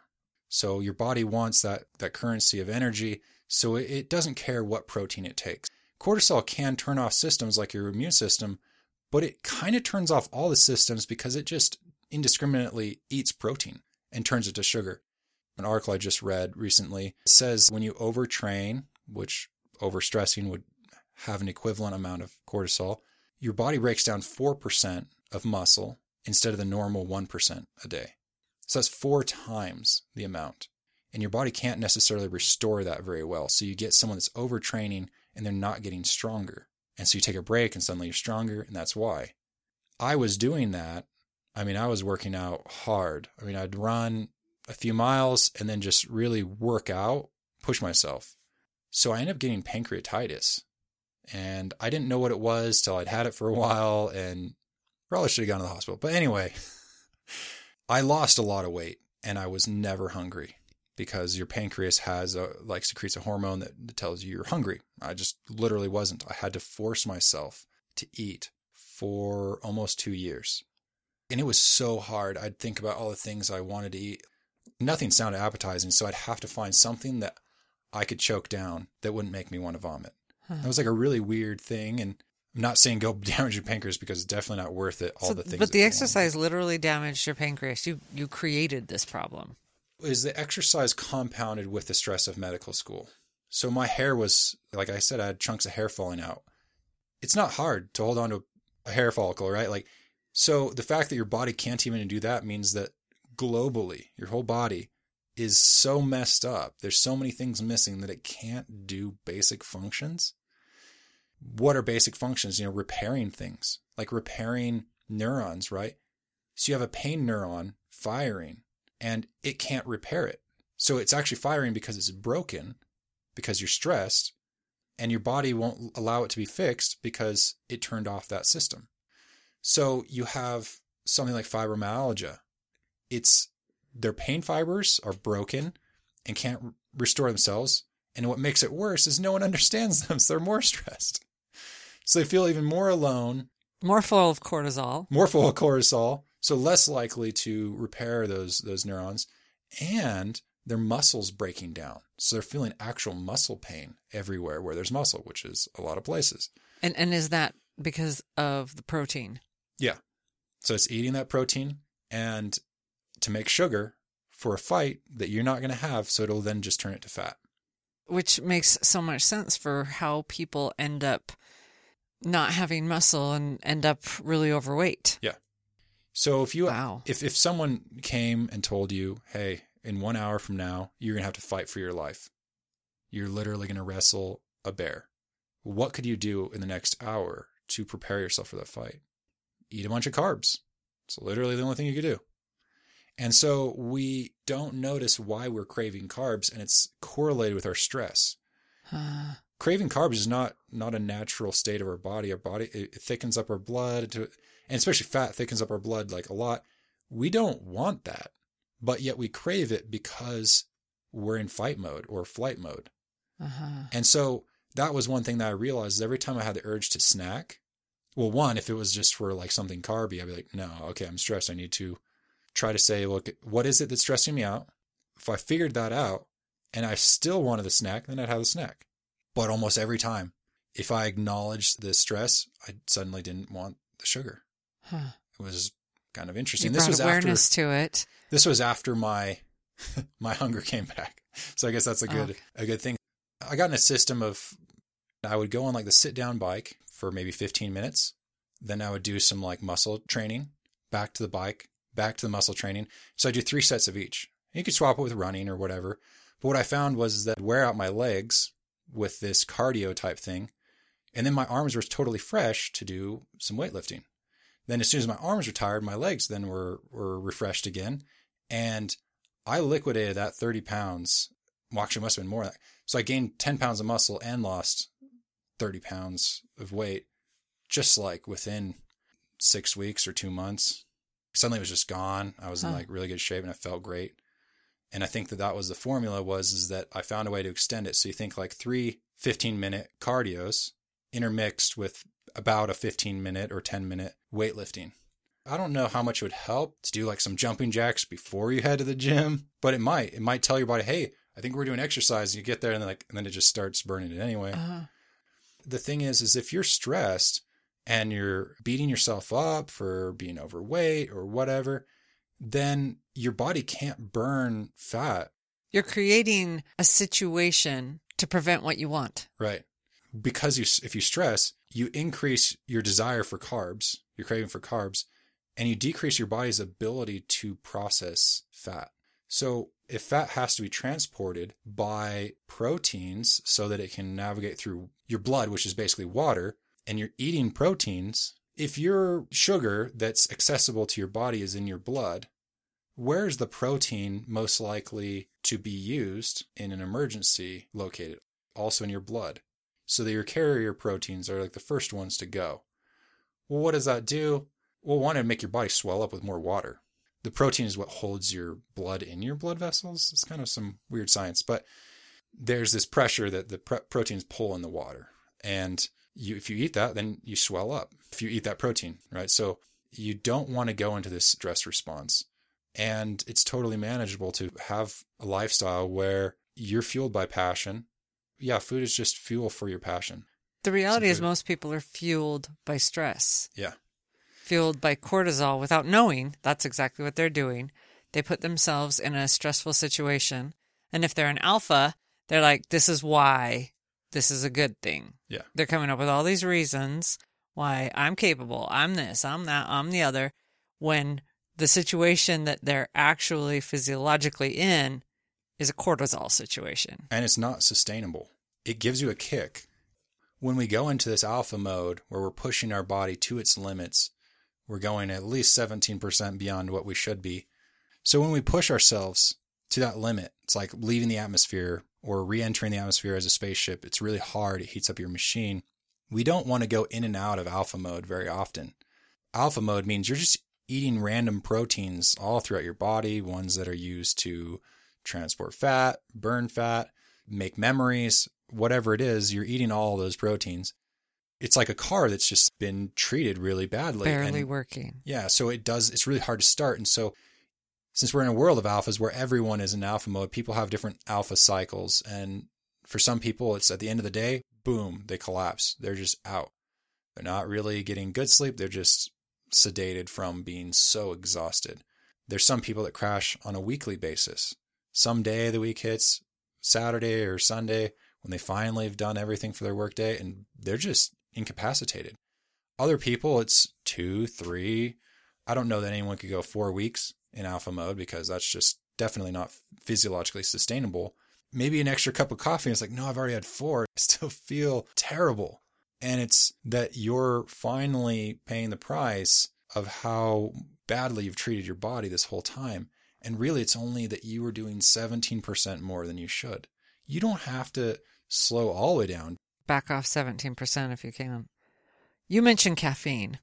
And as a huge coffee lover, and as somebody who clearly has too much cortisol on a regular basis, not that I'm going to change drinking coffee because coffee is one of my favorite things in the whole wide world, but what effect does caffeine have on cortisol, or anything like caffeine having an effect on cortisol? Caffeine inhibits your body from recognizing adenosine. Adenosine is a molecule that's kind of like the battery molecule, and that battery molecule can be charged up with phosphates. So if it has 3, that's the best energy currency of your body. That's what you use sugars to make adenosine triphosphate. Once you chop off one of those phosphates, that gives you energy. You can actually chop off another one. It doesn't give you near as much as it does the first one. And then you can even chop off another one to where it's just adenosine. There's not 3 phosphates hooking on it. And that one you get almost no energy, but it is a certain amount of energy. And when you fall asleep, you have sleep pressure is a formula of melatonin, which is on a cycle of 24 hours or close to that, and deals with like sunlight and other factors. For adenosine, it's just saying your battery is drained. And so the more adenosine you have, the higher your sleep pressure is. What is sleep pressure? Sorry. So just like the ability to fall asleep. Oh, okay. So when you go to like relax and fall asleep, you need adenosine and you need melatonin. And then your body's like, okay, let's do this. We're actually designed to be able to take a nap. Like that's kind of important for our physiology, get stuff done, and then take a short nap, 45 minutes, maybe 2 hours. In the book, Why We Sleep, he talks about countries like Greece who got rid of their siesta time, and the increase of heart attacks just like skyrocketed. Real quick, for people who don't know what siesta time is, I do because I lived in Romania and everything shuts down at 1 o'clock until like about 5 p.m. It opens up again. And so there are countries that revolved around the physical body needing a nap. Yeah. It's good because then that means in order to take a nap, you have to have higher acetylcholine, which means because adrenaline and acetylcholine are competing, if one will turn off the other. So whichever one's winning. So that means you were able to reduce your adrenaline, which makes you kind of jittery and whatnot, to be able to sleep. And okay. Yeah. I see where this is going. So caffeine essentially F's with your acetylcholine. Yeah. And of course you don't want that when you do need to be sleeping. This makes sense. So it puts you in a permanent adrenaline state. Caffeine does. Well, like a habit of drinking caffeine, right? So if you're working through your whole day and just working, then you just pass out at night. You didn't ever stop that adrenaline, that fight or flight part of you. You didn't have to really turn it off.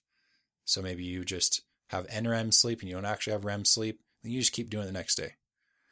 So that's how it's possible. But in order to take a siesta, that would really require shutting down that adrenaline system. And it would be a good way to kind of reset yourself. I found with my shoulder thing where I take a breath and sometimes I even like grab my sternum and imagine like there's a string pulling it up, and I take a breath in, your shoulders just naturally roll back when you do that. And then I just like relax, kind of shake my arms and and have that be my reset. I found I had to do that like multiple times an hour, which didn't take very long. I mean, I call it like a 5-second yoga thing. Having at least a siesta would definitely be a good reset for the body and pretty necessary. But we don't do it because we shame ourselves. Oh, I'm too strong. I don't need that. Other people might need that. I don't need that. I'm lazy if I climb into bed at 1 p.m. Yeah. When really, I mean, if you actually measured it out, you could be a lot more effective and efficient. That's what I say about friends who stay up all night trying to accomplish something, and they're so tired that they can't even write a sentence, and yet they have to write this report. And it's like, you're investing hours into one paragraph, whereas if you had just slept, you could write so many paragraphs. Guilty. So you brought us back to a point that you brought up a little bit earlier that we haven't touched on, and that's like, what are the different types of alphas? And, you know, in my book, Conflict and Connection, which is on Amazon right now, it identifies 21 different interpersonal tools. You can be an alpha in any one of those 21. So they're kind of maybe a classical alpha, someone who's just always getting stuff done, makes lists, you know, is a very effective leader. But you could be an alpha in a very different way that very few people would think you're an alpha, but you're definitely going into alpha mode all the time. So for me, the interpersonal tool is perseverance, and the associated weapon is relentlessness. And apparently I just don't see that line, and I'm just... You persevere, yeah. And you're relentless about it. So it turns into sort of like a manic alpha mode. Got you. You know, you could have leadership as a tool. Manipulation is the associated weapon. So you could have a leadership alpha mode, and then you would be manipulating more often. As I was writing the book, the Conflict and Connection, or actually doing the research for it, I made a survey and had all my friends on social media rate my use of interpersonal skills and weapons, these theoretical ones I'd made. And 97% of over 100 people said that the weapon I was most likely to use was relentlessness. I remember thinking when I saw that, because like there's manipulation and exploitation, all these other things that are bad on this list, even though I made the list thinking they're just all the same. They're all equally bad. They're equally not the right answer in that given situation. But even despite that, I thought they all just said relentless because it's the least bad one. Then I thought, that sounds a lot like denial. I was like, okay, I'm just going to act as if relentlessness is a bad thing and just change. And I had a palpably different response from people. It's not like I went around telling people, hey, just so you know, I'm going to be less relentless. No, like I just was. And I'm still definitely relentless. Anyone can say that. But the response to that change was incredible. And I realized it is a problem. It got crazier. So with my theory, as my theory developed, I ended up putting words associated with each one of the different tools or weapons. And I made a text analysis, which is on my website, the conflictandconnection.com website. And I put in hundreds of pages that I wrote. Hundreds. I mean, I like writing. And clicked analyze. Perseverance versus relentlessness never came up. All the words associated that I wrote myself never came up. I put a lot of other people's writing in there. Came up like every time. There was some line that I just didn't see. And I had two ways of verifying that. One, my friends telling me it's a problem. And then also my own text analysis telling me it's a problem. What kind of alpha am I? That laugh in that face makes me go, I can't tell you that. That would be mean. So I realized in the list of things I shouldn't control, I firmly believe there's no control in love. And I have made several definitions for love, and one is that it's creating a space big enough for all of someone, even the parts of them that they don't like. And I found that I don't want to jump to any conclusions about what could be possibly bad, air quotes, about someone, like at all, actually. I just don't need to, because I'm not going to try and control them anyway. The only thing that can change actual behavior is love. I don't think shame can do it. Shame can make someone act as if they've changed, but they won't actually change. They'll just maybe create more of a repression. They'll be vindictive. And so it's not really worth my while. Also, I found that in the moment, when I'm just living in the moment, if someone has something that's consistently a part of their life, it comes out in everything they do. There's probably not many seconds of the day someone wouldn't be like, Mike, you look a little manic, right? Because it's a problem. Oh, it's 2:00. I have some friends like, why are you online? I have friends that, on the other side of the world. Why aren't you sleeping? I'm writing. Okay, stop being manic and go to bed. I developed a survey that pretty accurately can predict with just 2 questions what that would be.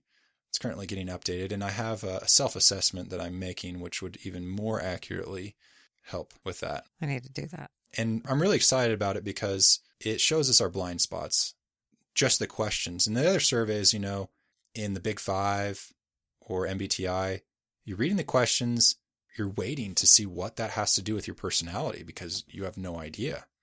And then you get this response and you're like, oh, cool, I'm extroverted and neurotic or something. So with my survey, they're all questions that should provoke thoughts and feelings. And you don't actually need a printout at the end of it. You'll know the questions you read, you're like, yeah.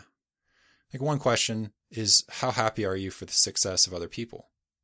Just think about it. You're like, wow, yeah, I should do that. Why don't I do that? And then just embrace it. Like, okay, I don't want to do that anymore. I want to be happy for people.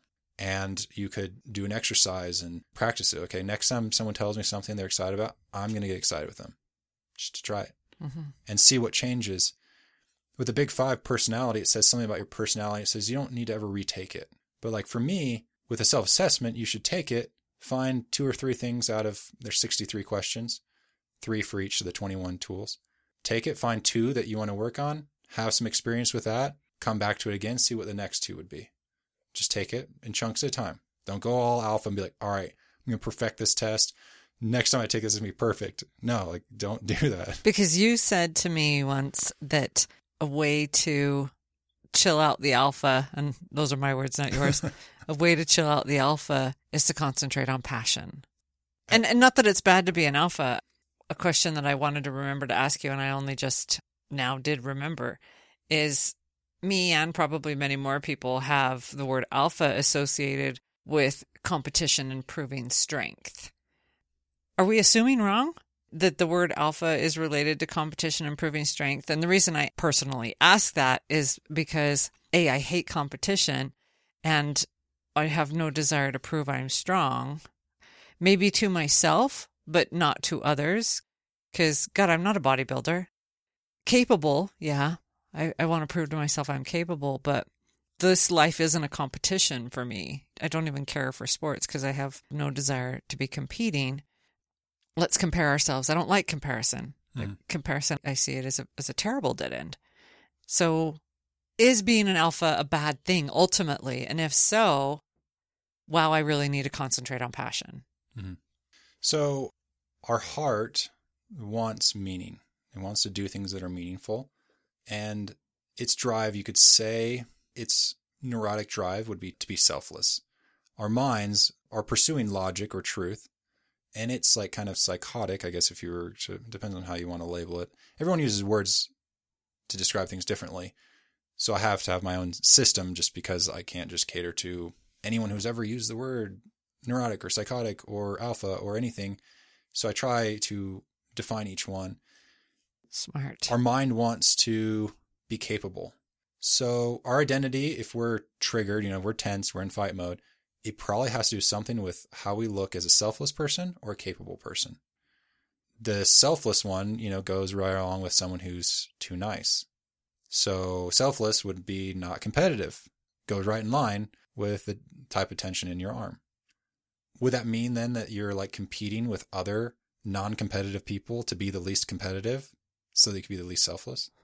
It's a little intense way to look at it because it's like, oh, dang. It can, if you look too far into it, it can kind of ruin everything. But what I realized is that there's a certain amount, and you call it 17%. Maybe there's 17% of what we do that's just neurotic or psychotic, right? It's really hard to get rid of that. Anything we do could have ulterior motives, and that's okay.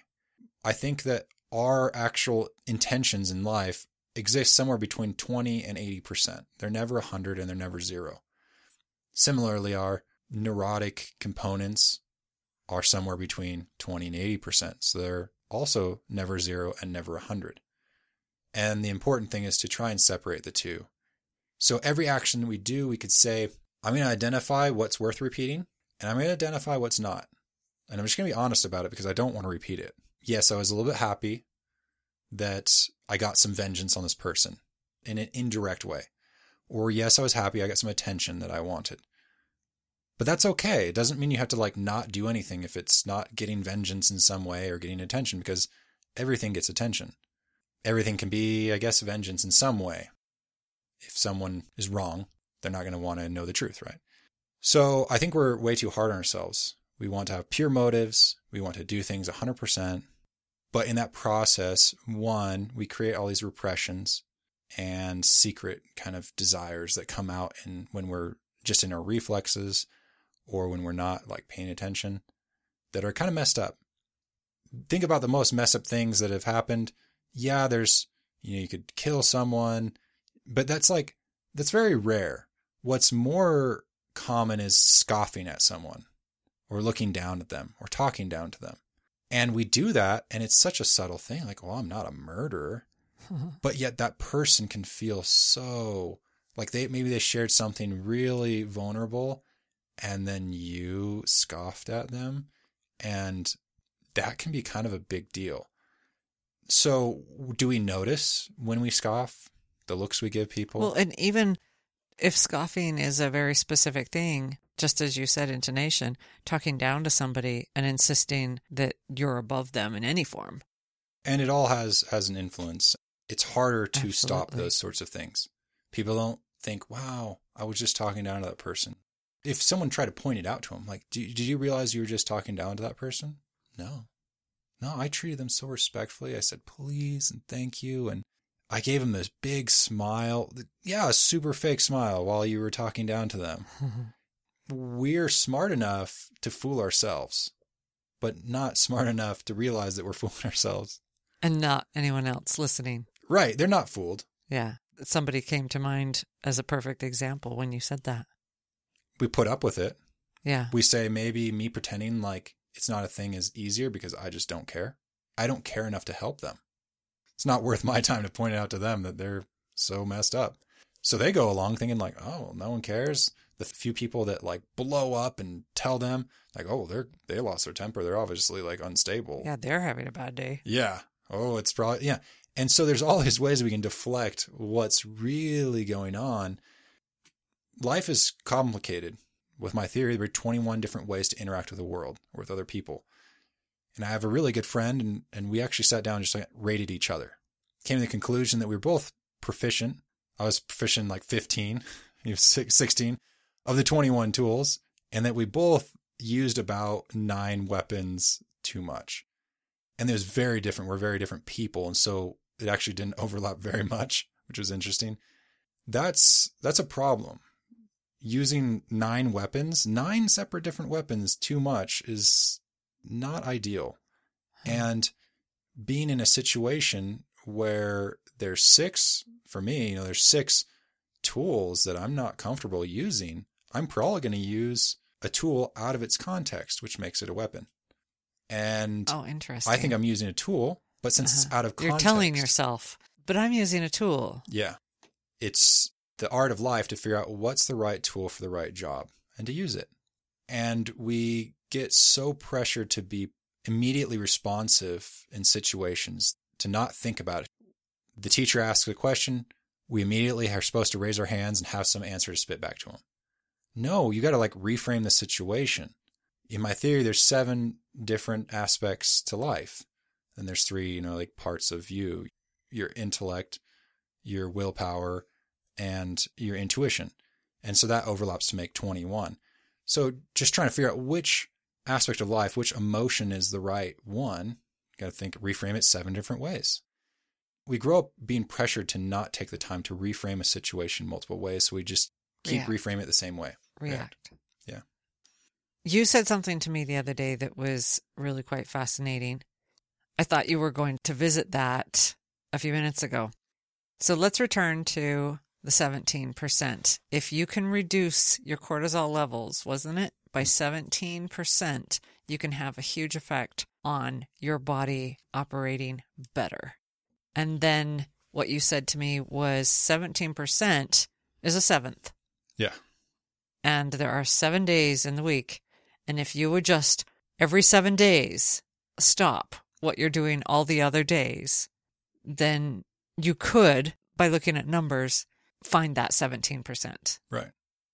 Yeah. And so the 17% reduction reduces your cortisol by 10 times. Oh, okay. Yeah. All you have to do is back off 17%. Well, yeah, that's because the alpha in the monkeys, right. His cortisol was 10 times higher. Okay. Correct.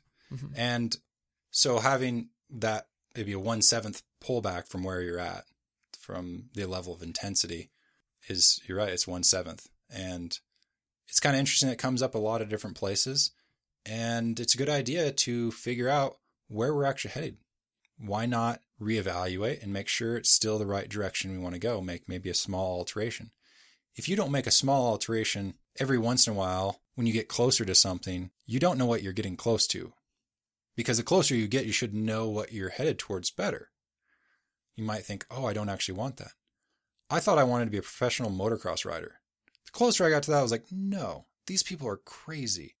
I got to like a pro amateur level, and I raced one national race at that level. And I remember going to that first corner, and I was like, you know what? I'm not going to let off till I'm in first place. Oh, well, apparently that's what everyone was thinking because no one let off.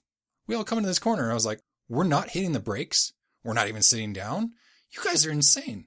And there we all were, two wheels You guys, sliding. as you're in the same posture Right. on your bike. Right. Exactly. It shows how much we project on other people and we can't see ourselves. It's like, you guys are insane, even though I'm doing exactly what I'm you're going to doing. win. You're insane. Look at you standing. I turned the first corner. I'm just terrified. It was so scary. I could do it.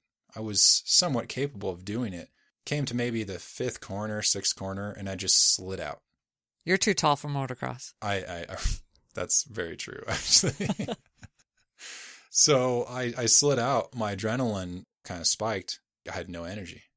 I'd pushed myself so far with that first 45 seconds, maybe, Oh, wow. that my energy was at zero. Huh. We're capable of pushing our bodies to such great limits. If you're fighting for your life, you watch any of the Discovery, the Animal Planet videos about, a lion attacking a zebra, really interesting dynamics. When they're running, they're just running as fast as they can, and their whole body's just racing so much that when they get eaten, they can't even really respond to it. The animal getting eaten, can't fight back. They're doing Energy what gone. you did after 45 seconds, after the first two turns. I'm spent. Yeah. Got you. I mean, take your battery and short it and see how long it takes to drain that whole battery. 2 seconds? We're definitely short-circuiting our system when we push ourselves farther than we should. I've never been one to meditate. And the reason for that is so much is going on upstairs all the time that I've just went, can't shut that off. So I can't meditate. So I'm not going to explore that world of meditation. But now you have me thinking about meditation totally differently, just based on cortisol. And if I can find 17%, which is honestly a very small number, let's look at it like this. The difference between $17 and $100. What can you get for $17? Not even a really good meal for two. Yeah. Not even really a really good meal for one. What can you get for $100? Pretty great meal. But anyway, so 17. I'm saying to myself, if I could just chill out for 17%. Only eat a meal that's $83. Only $83 instead of $100. Look, you saved it just like that. I'm seeing suddenly, as we've been talking, the concept of meditation changing. Right. Because I don't have to figure out how to be that Zen dude. I don't have to I could make a few new lists. Right. I could posture my shoulders and my hands. When you would say pull up on your chest, did you grab your skin? Just a little. I'm not pinching it, but I just imagine like it's pulling it up. I don't know why. I can do this. Helps. I can imagine I'm I'm pulling myself into a different posture. These are all really simple things that surely, if I'm just willing to be more present with it, I can make a difference. I can make a 17% difference. And to be honest, everything I hear about cortisol has me going, I actually hate cortisol and I hate the effects it has on my body. And yet, I still don't want to. Where do I exist? I exist in a world of cortisol. So much of the time, by default, by choice, I just kind of assume it's default when it's really probably choice. And I'm uncomfortable. That was also one of my questions for you is pain tolerance. Yeah. I feel as though it doesn't take much for me to experience pain. Right. And super randomly. Sometimes when I'm really concentrating on something, I can hurt myself and not realize. That's pretty rare that I could look down and go, how am I bleeding? What did I do? Other times it's like, what giant monster just bit me? The pain is so huge for a relatively small wound. And I'm like, what is my problem here? That I feel pain even when I didn't see it happen. And that is a recent alpha mode cue that I've found is because our neurons are not being repaired actively and they're not firing appropriately when they haven't been allowed to heal in a long time, especially, that our pain responses are just disproportional. And I have a hard time even falling asleep because I lay on my shoulder starts hurting. I know it's not the bed. It's the fact that I've been in alpha mode for too long. And that was a very recent discovery, like literally in the last few weeks. How did I miss this? The baseline of pain was so much different that I can actually measure it. Can I sleep on my shoulder or can I not? And it doesn't have to do with any other factor other than stress. Haven't changed my weight, haven't really changed my eating patterns. It's just stress. This is knowledge that is going to change my world. I don't know that I'm going to stop being so alpha, but I hope I do, because this knowledge, because I hate pain. It's too severe. Disproportionate is exactly the word for it. I hate hurting. And there are so many things that are painful to me and have me going, come on. I was coming from more of a science background, so I'm excited for the fusion of two worlds where things like meditation and medicine can come closer together in a more complete way. The idea of sitting in the lotus posture, partially just because my accident and my back hurting, just sounds incredibly uncomfortable. And I still don't even think I could do it. Maybe I've recently started, trying out some yoga and different things. So I'm not ruling it out, but the process of trying to clear the list, like, okay, right now I'm just going to say I have no priorities, start over with a blank list. I thought it was so ridiculous when, you'd hear these meditation people saying, just clear your mind. That was so triggering to me. That right there has me going, oh, clearly I can't meditate.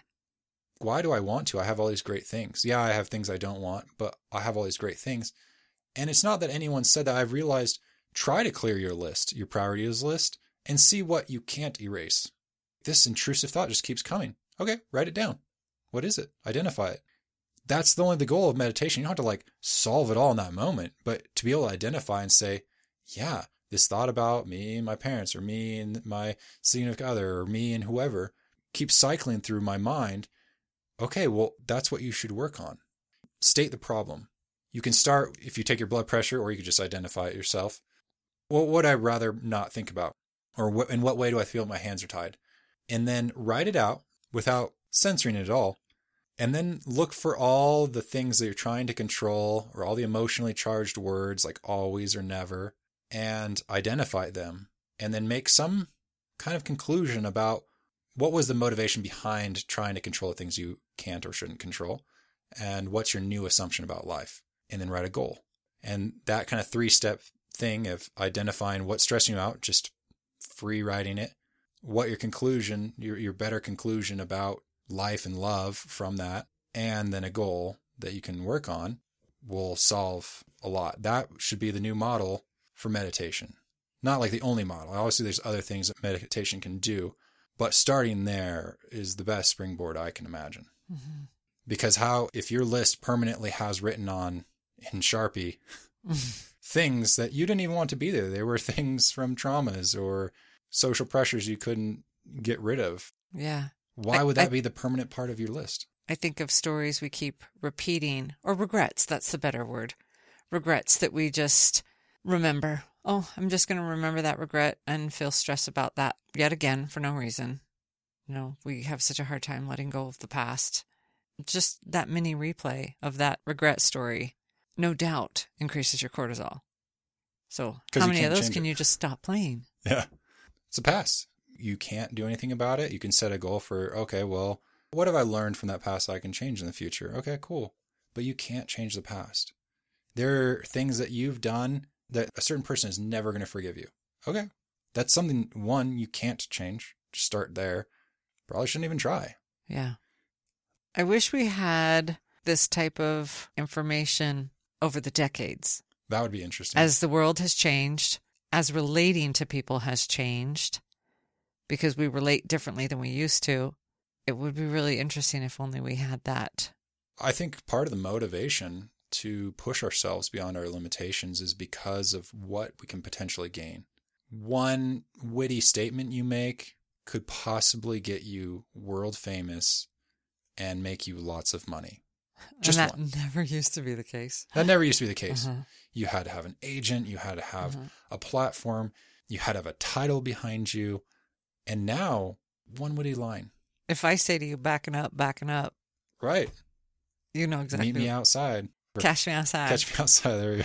Right? Yeah, it's true. So that's actually something that someone has to deal with. Is that's a possibility, and am I ready for it? Another thing that was interesting as I researched about baboons, the troop maximum size is 200. When it gets beyond 200, it's unsustainable. I also found in another research, unrelated to baboons, said that the maximum amount of human connections was 200. That we're in a state where your social media account probably has more than 200 friends. So you're at a biologically unsustainable amount of connection, whatever that means in a social media context, not to dismiss it, but you typically aren't adding strangers on social media. They're people that you interacted with. And to have all these people we want to interact with, that we added them so that we could interact with them again, and yet we don't. That's also kind of a burden. I'm not doing enough. I haven't even talked to so-and-so in 6 months or a year, 2 years. To split your time and your energy 200 ways is very difficult. The reality is we're in a very stressful and complex time. It wasn't very long ago when once it was nighttime, unless you had a candle, you're sleeping. Yeah. What, are you going to read a book, right? So you're like, oh, I have my candle, my book. Yeah. Like, that wasn't very long ago. Yeah. And we're in a world now where I feel put out when there's not a food place open at midnight. Right. I'm like, what is this city? Like, they're all sleeping? And there's cities that never sleep. And New York's not the only one. It doesn't even take a large city nowadays for it to not sleep. Right. All it takes is a few franchises. Yeah. So if before, all the countries realized it was a benefit to make a law, like everyone quiet from 1 o'clock to 2 o'clock, the idea of a siesta goes around the world. I mean, from Mexico to Greece to apparently Romania, and it has some survival benefit that people intuitively or even with data realized. And we've just moved away from it. Like, no, not only do we not want a siesta, we don't want to close at all. 24/7, we're open. We need to be smarter about the stuff that will help our body. Lack of cortisol and Acetylcholine. Yeah. I think we need to be in touch with our Is there an emotions. acetylcholine supplement? No, see, that's the problem. See, we're trying to stiff arm every problem that we have. Yeah. I want an immediate Let's solution. force acetylcholine. I realize it's a problem, immediately want it fixed. And that's part of it. There should be a 17% delay. The 17% should go across the board. And it's something that I came up with from several different areas. Even just the idea of 1 out of 7, the idea of like a Sabbath day. What I kind of came to conclusion on my own was I only trusted 80% of what I said. And so I had that number for years. And I felt really good about it. Leaves 20% room for what you don't know that you don't know. Uh-huh. Well, then like a friend was like, oh, it's kind of like the 80-20 rule of economics. Oh, that's true. And then to find the study about baboons and the cortisol and the 17% decrease, making a 10 times difference in cortisol, is like, wow, this ratio just keeps coming back. I don't know this in exact science, but somewhere within that range we should try to aim for. Pain is a good motivation. Pain is absolutely a good motivation for it. And realizing that you're done with making pain a flex and you just want it gone. Yeah.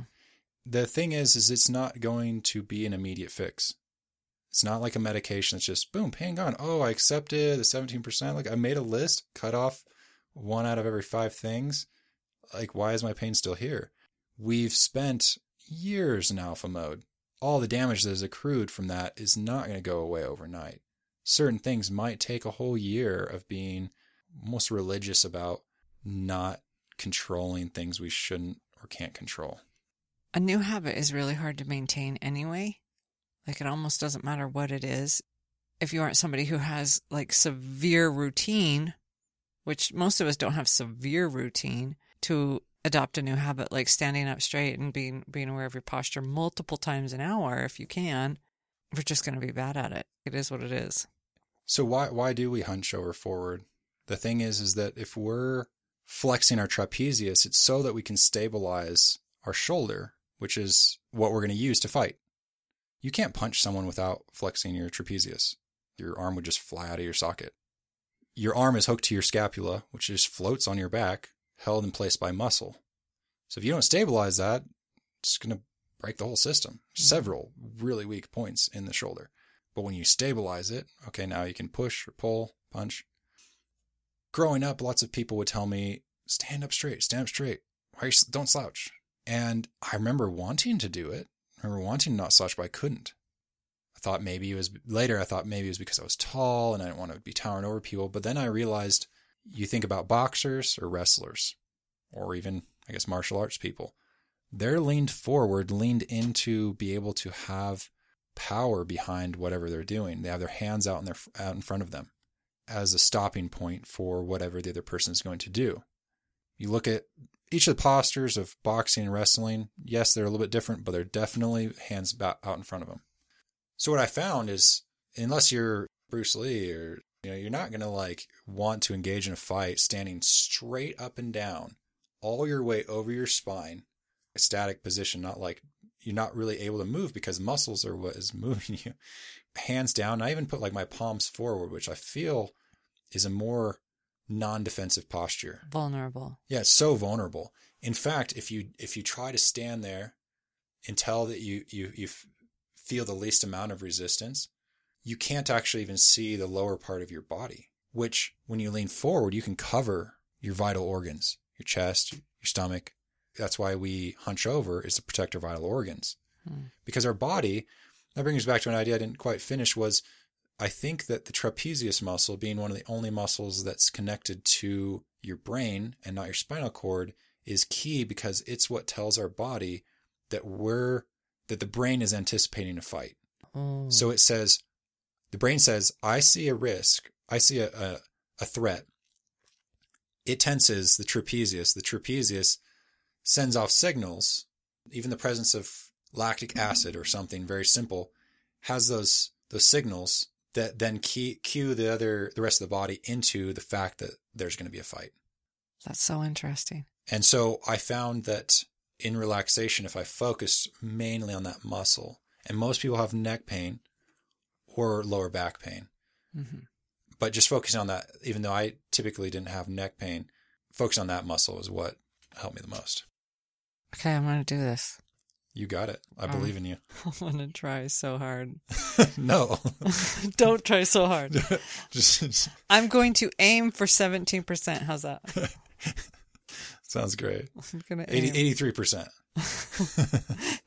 Okay. 17% less than you feel pressured by society or 17 just sounds easier to reach. To find, I'll go ahead and say grace for myself to reduce the cortisol. Because if I can achieve 17%, I can achieve 10 times less cortisol. Yeah. I mean, you're doing awesome things. You got a lot of cool things going on. There's no coincidence that we're friends. You have a lot of things that benefit a lot of people. And it seems hard to take that and be like, well, what can I chop off this? But when you actually take the time to identify what the most meaningful parts and the least meaningful parts are, it's like, you know what? Actually, yeah, I could get rid of that least meaningful part. And that's all you have to do. It's just a small decrease. You have a $83 dinner instead of $100 dinner. Lean to passion too. Yeah. Because you have all those competing things you could lean into, the frustration, everything. And who you are is you are an ability to choose what you lean into. Cool. We can do this, guys. I have listeners that are regulars. We can do this, right? I'm pretty sure we can. Thank you, Michael. I appreciate you coming. No problem. It's my pleasure. Yeah. I'll have to do it again. It's awesome to share this passion of yours in a way that people can actually benefit and change stuff they want to change. So. I hope you get feedback of positive change. Thank you. Thank you.